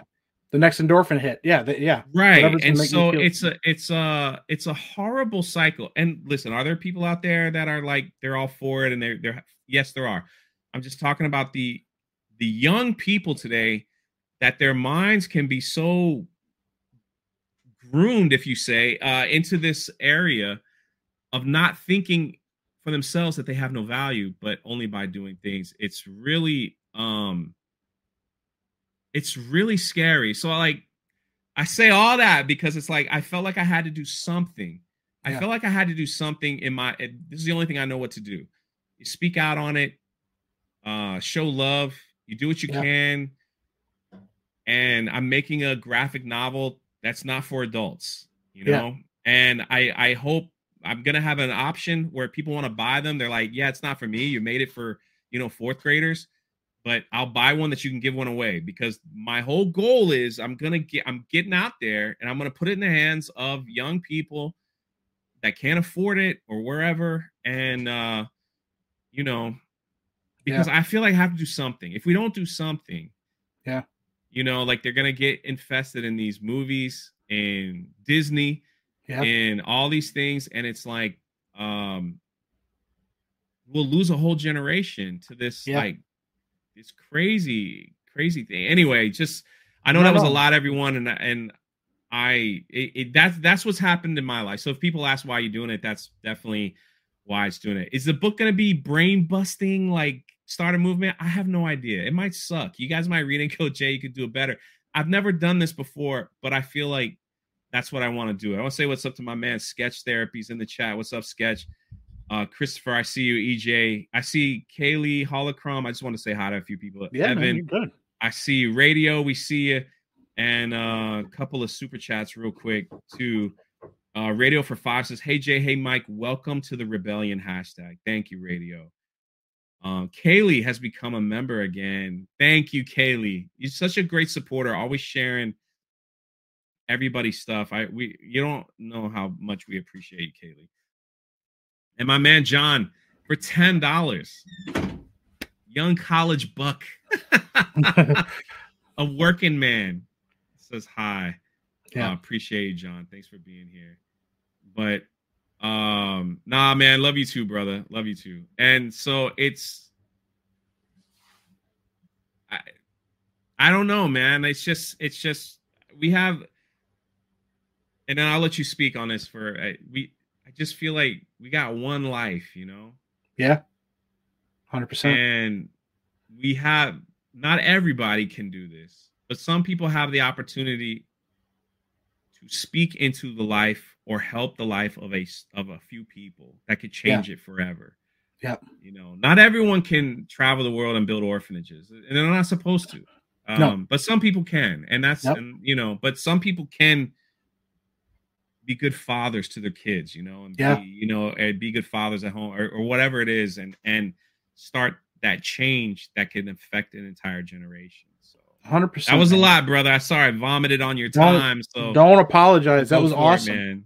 No, so like I just want to say, because you know I'm 32 now, so it's been a hot minute since I was in high school and stuff. But you know, I grew up very poor. Like me and my mom was dirt poor, single mom. You know, we grew up I grew up in the city. I was born in the city. We lived in houses where, like, during holidays and during certain times of the year, we would sleep on the floor because we had bullet holes in the glass. I mean, we've been in some bad things. I mean, we've been homeless more times than I can count, to be honest, you know, and that's not a knock on my mother, because my mom worked really hard. Just life didn't always go the way that she wanted it to. And that's okay. You know, and, you know, I had some really awesome moments in between that. Like we moved and lived with my grandma, who lived out in the middle of the nowhere. We went from a big city to literally being like 30 minutes away from the nearest gas station. That's like, you know, I mean, that's how crazy it was, the difference. But she lived on 100 acres that my grandpa and her bought when my grandpa died. And as a kid, I used to get dressed up and like make fake swords out of sticks. And I used to go play in the woods and play by myself in the woods. And I explored that whole 100 acres by myself, and eventually got a dog, and she came with me everywhere and stuff. You know, that's where I started creating, because I started coming up with ideas. And my mom would buy me action figures, you know, so I'd have something to play with. And I started coming up with ideas and stories and stuff, you know. But so we grew up poor and barely having enough money for clothes and barely enough money for food. And, you know, then I started going to school, and that was really rough because, you know, I was trying to adjust, and I had a bad attitude and, you know, everything. And I went through school just kind of making it. And fortunately I had some really good friends that took me under their wing when I got, you know, into school that hung out with me all the time, let me come over to their house and stay all the time. I had a buddy whose mom used to work third shift, so she basically just let me stay there during the week so that he had somebody to hang out with, so because she wasn't home and stuff. So we just had a blast and growing up and stuff.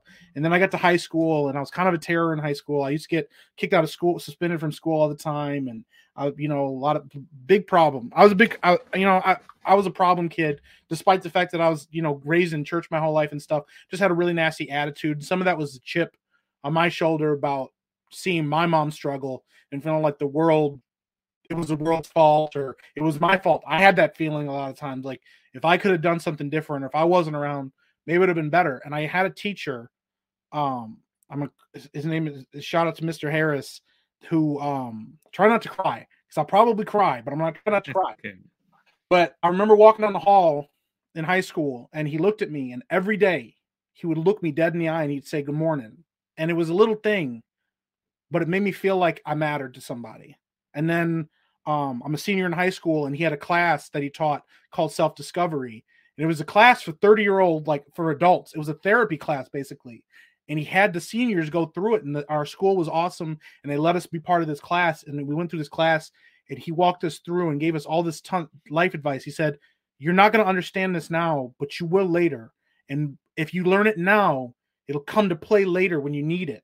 So he used to teach us all this stuff, and he used to teach us how to talk about our feelings. And we used to have like on certain days, we'd have a circle day where all of us would talk about all the stuff going on in our lives, and there was no room for judgment. You couldn't pick on people. And so, it was so strict that if you made fun of somebody in class, you could get kicked out of the class, because it was a room for people to be honest and open with each other. And it was so rare, but it taught me early on, like, what people do care about other people, that the world that we live in isn't, kids can be brutal and they can be mean, but most kids are mean and brutal and nasty to each other because they're scared too. And they're hurting too. Hurt people hurt people. Hurt people, yeah. Hurt people, yeah, 100%. And that the rarity is actually evil people. There are very few evil people in the world. Most people are just hurt and broken. Mm-hmm. And so I remember going through school, and I remember, like my senior year of school, I really turned my life around, and I really started kind of burgeoning, and I got excited for some stuff. And this little nugget for me, when I was in high school, my sophomore year of high school, I started watching professional wrestling for the first time.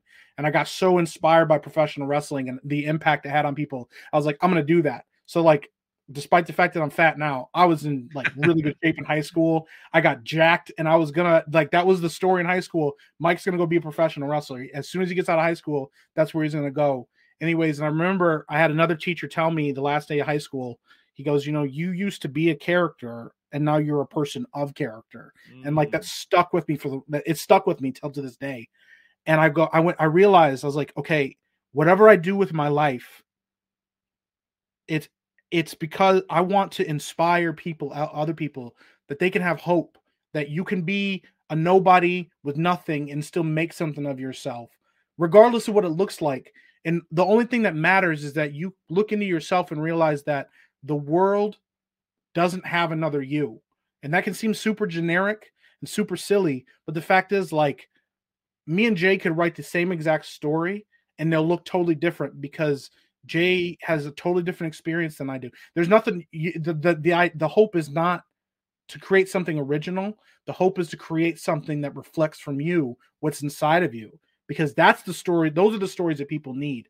And I'm saying all that to kind of answer the question of how do we fix it, but also from my experience, the way you fix it, the way you fix the world is by being you. Like you can't, it's not about becoming a famous actor for the sake of that, because guess what? Dave Chappelle told a really awesome joke. It's not a joke, but it was a real story one time. He said Anthony Bourdain had the coolest job in the world. He got to travel all over the world, meet the coolest people, and he got to eat all these foods and everything like that, and he killed himself. He goes, and then he knew a guy from high school who was going to be a lawyer, got married, she divorced him, took everything from him, and he ended up working at a gas station. And to this day, he's still working at that gas station, trying his best. He goes, why does Anthony Bourdain kill himself? And this guy working at a gas station that lost everything, not. And part in its value, it's self-value. Some of these people look for external things to gain value. They look for, if I could do this, if I could have more money, if I could have more fame, if I could travel more, do that. And that's not the goal. The goal is to figure out what makes you tick, what makes you come alive, and then go after that with everything you got. Because I can guarantee you, even if you fail, I'm not a professional wrestler. I didn't make it. I packed all my stuff up. I moved to Atlanta. I was homeless, living in Atlanta, trying to get them enough money together to go to a wrestling school. It didn't work out. The guy told me, hey, man, go home, try to get some money together, and when you're ready, come back. I never went back. I was so hurt. I was broken inside, but I learned, I grew from it. But the fact is, I went after it. And a lot of people told me, they go, listen, what you need to walk away with is you went after it. And most people don't even do that. Most people have dreams that they never pursue. Most people have ideas that they never ever get off the ground, and that was a big thing that stuck with me, is like, it doesn't matter if you succeed, it matters did you do, because doing, you'll find success. If you never do, you'll never have success. I know it was one of the things I got taught as a writer. They're like, you know what? The fact is, there are thousands of amazing, extremely talented, gifted writers out there that have never written a story. And if you never write a story, you're not a writer. They're like, you got to write to be good. You got to do to be good. If you want to be Indiana Jones, you got to go travel. You got to become a teacher. You can't do that stuff without it. And so, and I know I'm rambling a little bit, but I say that. No, you're good, man. That's what I'm passionate about. Like, the fact is, like, yeah, faith is important. I'm a Christian. Faith is really important to me, but something that, like, that's really important. A story that sticks with me a lot is, like, in the Bible, is that story about the people, the men with talents, and this master goes to these people. If you know the story because you read the Bible, sorry, but if you don't know the story, there's this master goes to his servants and he goes, hey, I'm going to give you this money and I got to go travel. I got to leave, but I'm going to give you this. And he gave one man 12, like, it's basically a currency. And he gave one man 12, he gave another man 6, he gave one man 2, and he gave another guy 1. And he left and he came back from his trip. And the guy that had 12 doubled he said, I went out and I bought and sold and I doubled what I had. And the guy with 6 did the same thing. And the guy with 2 did the same thing. He went to the guy with 1 and he said, hey, where's the money I gave you? And he said, oh, I feared you were a cruel master, so I buried it and hid it. And he goes, you wicked, like, evil servant. Like, now, you didn't do you didn't appreciate what you were given. So I'm going to take from you what you had. And I'm going to give it to the guy that has the most. And a lot of people think that story is like a fear story. You better do with what you got. No, the story is about, you don't have to fear that pursuing something or trying something and failing is like, the goal is not to just succeed. You want to succeed, yes, but the fear should not be, I'm going to fail. The fear should be, did I even try? Because even if you go out and you don't make it, at least you tried. And the effort that you put into that, that's the thing that works. That's the thing that adds value to your life. That's the thing that people will look at and go, wow, that's awesome. I would have done that. It's like, well, guess what? You should. The world would be a better place. The world benefits nothing from you playing small. And so me stepping out with, me and Josiah got a bunch of projects behind the scenes we've been working on. I've got like 4 scripts that I've been working on myself for my stuff, personal stories that I've been working on and stuff like that. I went out, I learned how to write scripts. I learned how to be good at that. I read about storytelling because that's what I'm passionate about, and then even with, like, Geeks and Gamers, I just went to Jeremy, said, hey man, I don't know what I got to offer, but, like, I'd love to be on a gaming stream. And then people were like, dude, we really like your personality. And you know what? If I wouldn't have reached out to Jeremy because I was like, I'm a nobody or I got nothing or whatever, like, I wouldn't be here talking to you, like, I'm not special. Jeremy didn't go, wow, man, I don't know what it is about you. I just see something. You got to be on the channel. I reached out to him and talked to him, and then I'm here now. And that's, it's how you get to where you get. So yeah, man, that's the thing. And I'm going to say all that and summarize it. This is like my favorite quote, and I'm sure you've heard it before, Jay, but it's a really important quote. And this is to me, this is my mantra. This is how I live my life or trying to live my life. Cause I'm not perfect. I don't got it figured out, but this is what I strive for. Our deepest fear is not that we are inadequate. Our deepest fear that we are powerful beyond measure. It is our light, not our darkness, that most frightens us. We ask ourselves, Who am I to be brilliant, gorgeous, talented, fabulous? Actually, who are you not to be? You are a child of God. Your playing small does not serve the world. There's nothing enlightening about shrinking so that other people won't feel insecure around you. We are all meant to shine as children do. We were born to make manifest the glory of God that is within us. It is not just in some of us, it's in everyone. And as we let our own light shine, we unconsciously give other people permission to do the same. As we are liberated from our own fear, our presence automatically liberates others. And that's what Jeremy did with Geeks and Gamers. He just stepped out. He just stopped playing small. That's what you did. You didn't go, I'm going to sell these shirts and it's going to start a movement. You said, I got to do something. And you did something.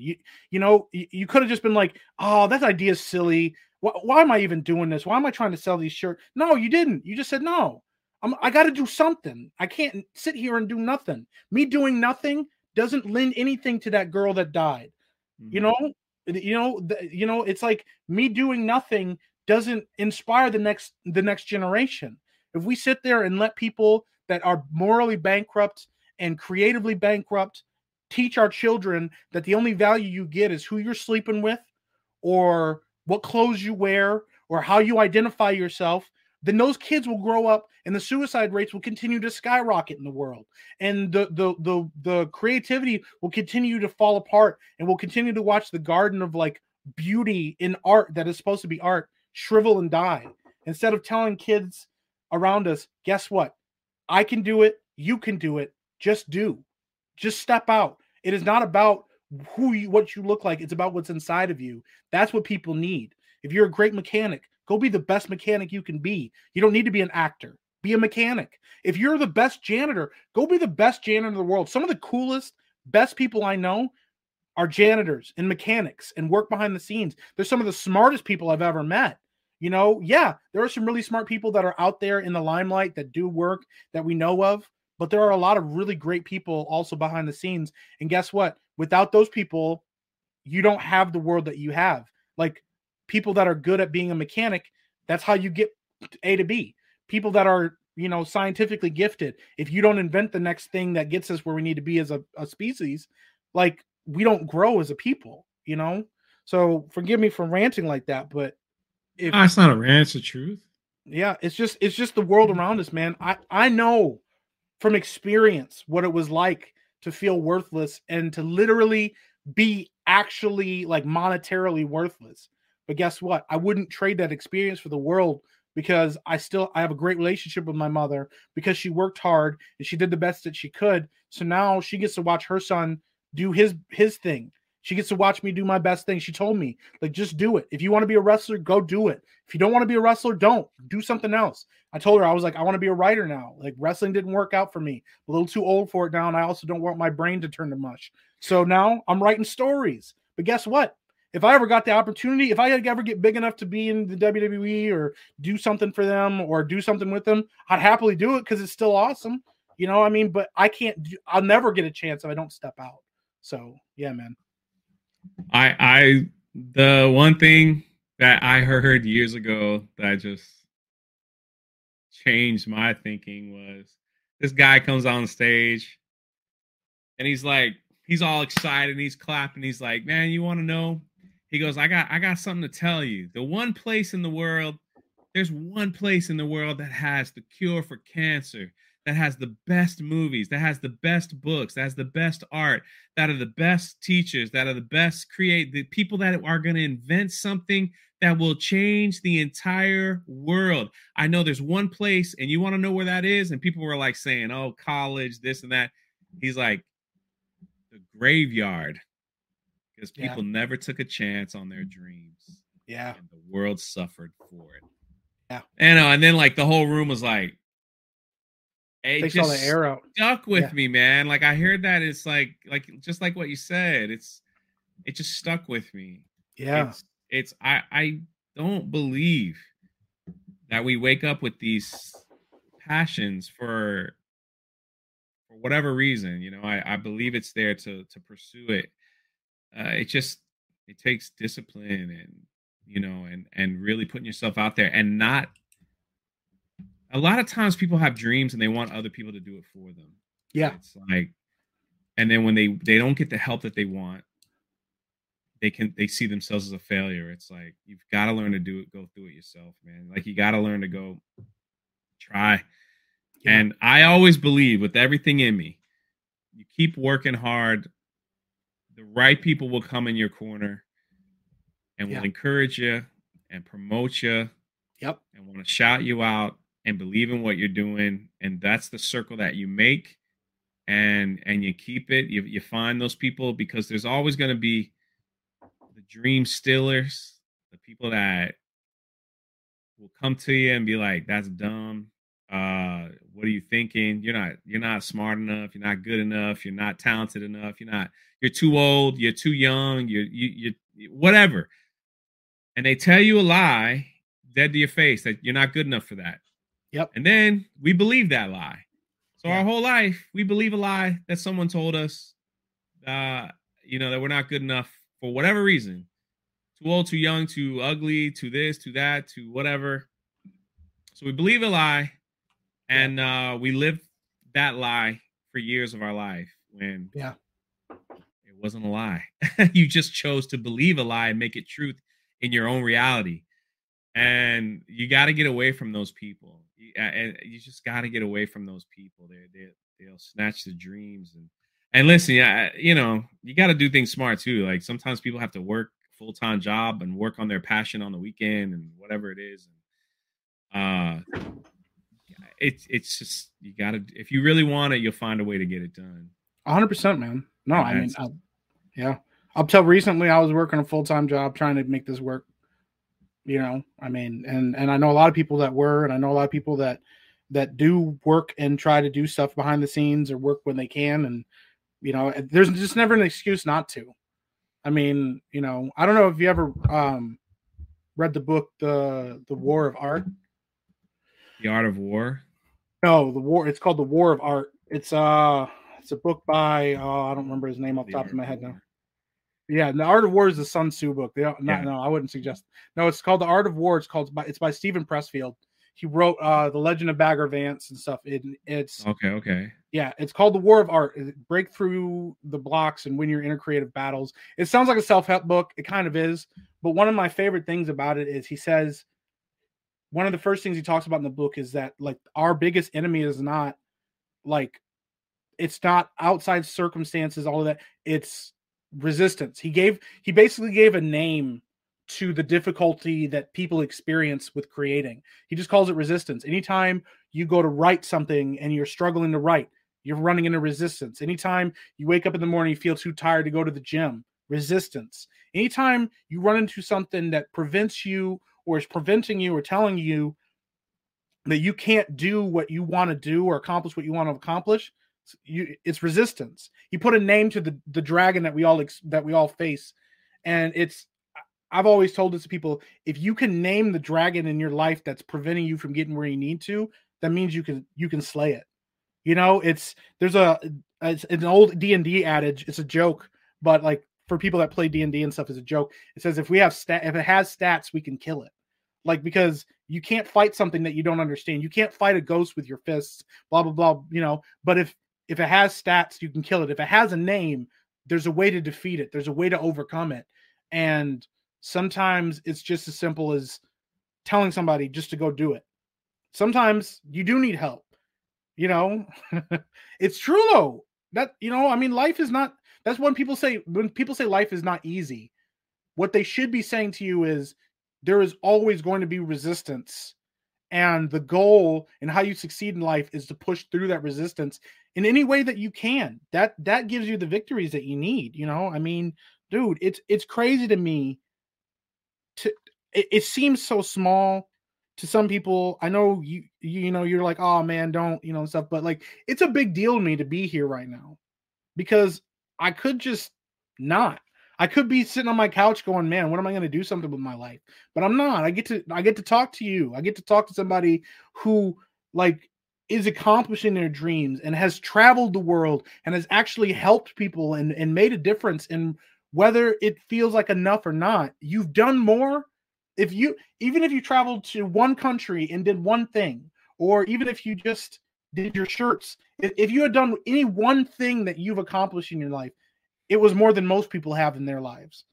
You know, you're in the 1% of people that haven't. So, like, that's why I'm humbled. It's not. I could care less if you had 10 subs or 1,000,000 subs or 10 million subs. I know that'd be nice, but the fact is, like, dude, when you were like, hey man, I want you on the podcast, and what meant to me is like, Jay's somebody that has accomplished something in his life, and I get to be part of that. He wants me to talk to him. He wants to have a conversation with me in front of other people, and I get to like glean knowledge from you and get to hear some of your life experiences and get to be asked questions about things that I've maybe never thought about. You know, I mean, it adds value to my life, you know, not because I'm not here to gain subscribers. I'm just here to have a conversation, you know, but I mean, if one person is inspired by this conversation, like, I feel like I've done something, you know? So I don't know, man. It just means a lot to me to be here. That's why it's humbling, because I don't deserve it, but here I am. What do we all deserve anyway? I deserve a big freaking pizza with everything on it, but I'm on this stinking diet because I gotta sit next to Gina Carano at the Comic-Con, and there's gonna be cameras everywhere. And so, you know, the last thing I want is, like, you know, big plumpy man next to a UFC fighter. 100%. Jay makes me want to be a better human, Strava. Oh, thanks, man. It's true though. Be better than me. Be better than me. But hey, you can't be better than you if you're not something to strive towards. You know, like, you help people. I mean, if you go, hey man, look what I've accomplished, be better than me. If somebody gets better than you, then it means that, like, they're growing. Like, I mean, you know, that means that you have, like, you're giving people a level to strive towards, man. Like, you know, if it was just about meeting Gina Carano, but that's not what it was about. You know, I mean, that's like the benefit of your hard work that you put into it, you know? So, well, when you have hard work, sometimes luck plays a nice, you know, sometimes you just fall into it. Like, you're right. Gina would never have contacted me if I wasn't, you know, we weren't talking about her and trying to defend her and all that stuff. So it just kind of happened. Yeah. And then when she met me in real life, she's like, oh, he's not such a jerk anyway. He's actually kind of fun to be around. So. That's really funny. Well, that's the thing too, though. What is it? Luck is preparation plus something else. Yeah. I know what you're gonna say. Yeah. Yeah, but yeah, I mean, if you never do it, you won't be ready. You know, like, yeah. But no, I feel the same way about the diet, by the way. I am miserable. I had a cheat day yesterday because I couldn't handle it, and I ate some mac and cheese. But, like, right now, I'm miserable because I'm like, I got to go to this meetup in October, and I got a lot of weight to lose, and I don't want Ripper to make fun of me for being fat, so I'm trying to post it. Yeah, the same thing, man. Like, I saw, you know, like, when you go to these meetups, everybody takes the worst picture that they can of you. You know, and it's like the word, like, we're on camera, so, like, we know our best angle. Yeah. You know, that makes us, and then it's like when you're at the meetups and everyone's taking, and you're just like, good God, man, my double chin looks like it's got 10, you know, it's like this, it's like, just take a picture of all the gray hair on my beard and the chub, you know, like, and then they're like, I got a picture with Jay, look, and you're just like, dear God. Yeah, what have you done? So yeah. It's you know, you just want to be as best prepared as possible. And I know at that convention, it's like, it's just, she's already told me, she's like, hey, just a fair warning. There's gonna be a lot of cameras. I'm like, what are you trying to say, Gina? Like, what are you trying to say? Yeah, what are you just say it to me. Yeah, I just want you to know, like, if you're I was like, do I look camera shy? Nah, it's just like, you know, I don't even look like Stay Puft Marshmallow Man walking around and everyone's taking a picture. It speaks to you that she's trying to let you know, like, hey, you're about to enter into another level of stuff, you know? I mean, so it is cool. I'm gonna be honest too. It is still the coolest thing in the world to me, because, like, I've been a fan of Gina since, like, back when she was she was on a show called Too Human. She played a cyborg on there. And I was a fan of her back then. I was like, I don't know who this lady is, but I'm a fan already. So when you were like, oh, I'm just talking to Gina Carano. She was actually my number one casting when they were talking about casting Wonder Woman. I was like, don't cast Gal Gadot, cast Gina Carano. And everybody's like, who's that? And I'm like, what are you talking about? You don't know who Gina Carano is. Yeah. So I don't know. I just think that's really cool. You're going to be hanging out with her. So yeah. Oh, I've hung out with her before. Yo, I know, because I've got to see the right. clips when I come into your live streams. You'd be like, hey, Mike, how you doing? Check this out. Just She's play the clip with Careless Whisper playing in the background. I'm like, oh. There's another live stream. We'll talk Gina stories, but like she just finds it funny. She just finds it funny. Like we went out. The first time we went out to dinner in Vegas, she's like, no, it's my treat. Blah, blah. I was like, okay, I'm not going to, like, I never fight people on that. When they go, I'm going to take care of the bill, Jay. I'm not one of those guys that are like, no, you shouldn't do that. If you say it once, it's all yours, buddy.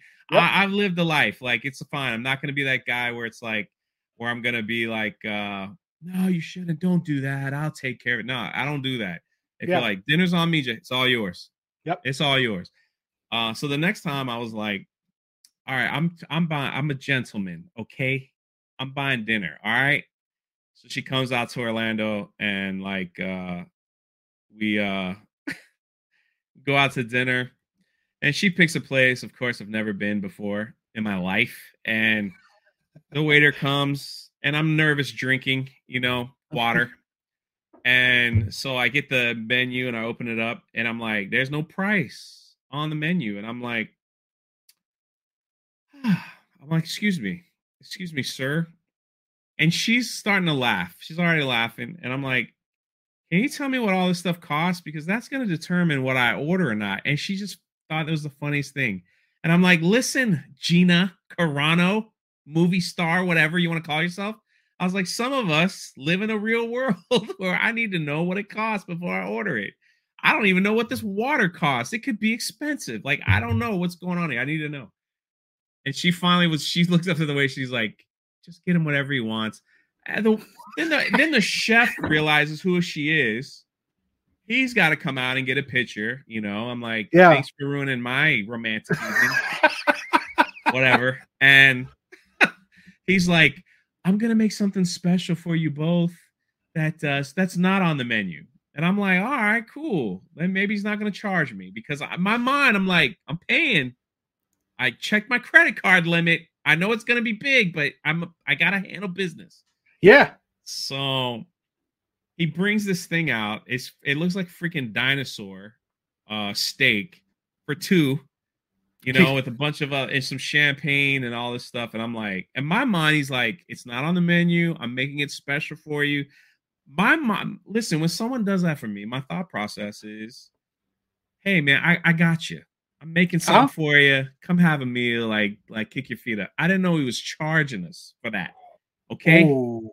So, so I'm like living it up. I'm like, all right, we got a free meal. We played the celebrity card. Everything's great. The champagne is here. We're having a good, I even went live. If people remember that. I remember that. Yeah. And I had to delete it because people were like, Jay and Gina had too much to drink. I'm like, sorry that we're adults. Okay. Gee. Forgive me that I'm an adult, all right? Everyone's like, wow, Gina and Jay are drinking at dinner. Oh, wow, sorry. I'm an adult. My bad. Yeah. Anyway, so the bill comes, and, it comes in like this nice, the fold-up thing. And I was like, all right, I said, I got it. Stop. And I'm like, I'm a man, okay? I hope I cracked that sucker open. I was like, good God, man. And I just set it on the table and she's laughing. She's freaking laughing. And I'm just like, do you know what this thing cost? Like all of this? Like what kind of champagne did you open, Gina? I can buy a car, like with the amount of money I'm about to spend. She looks up and she's like, just charge it to the room, please. And don't listen to him. He's had too much to drink. I was like, what? I've had too much to drink? Like, you gotta be kidding me. Oh man. Wow. And it was at that point I was like, I'm not gonna argue. Yeah. Well, if you charging it to the room, wow.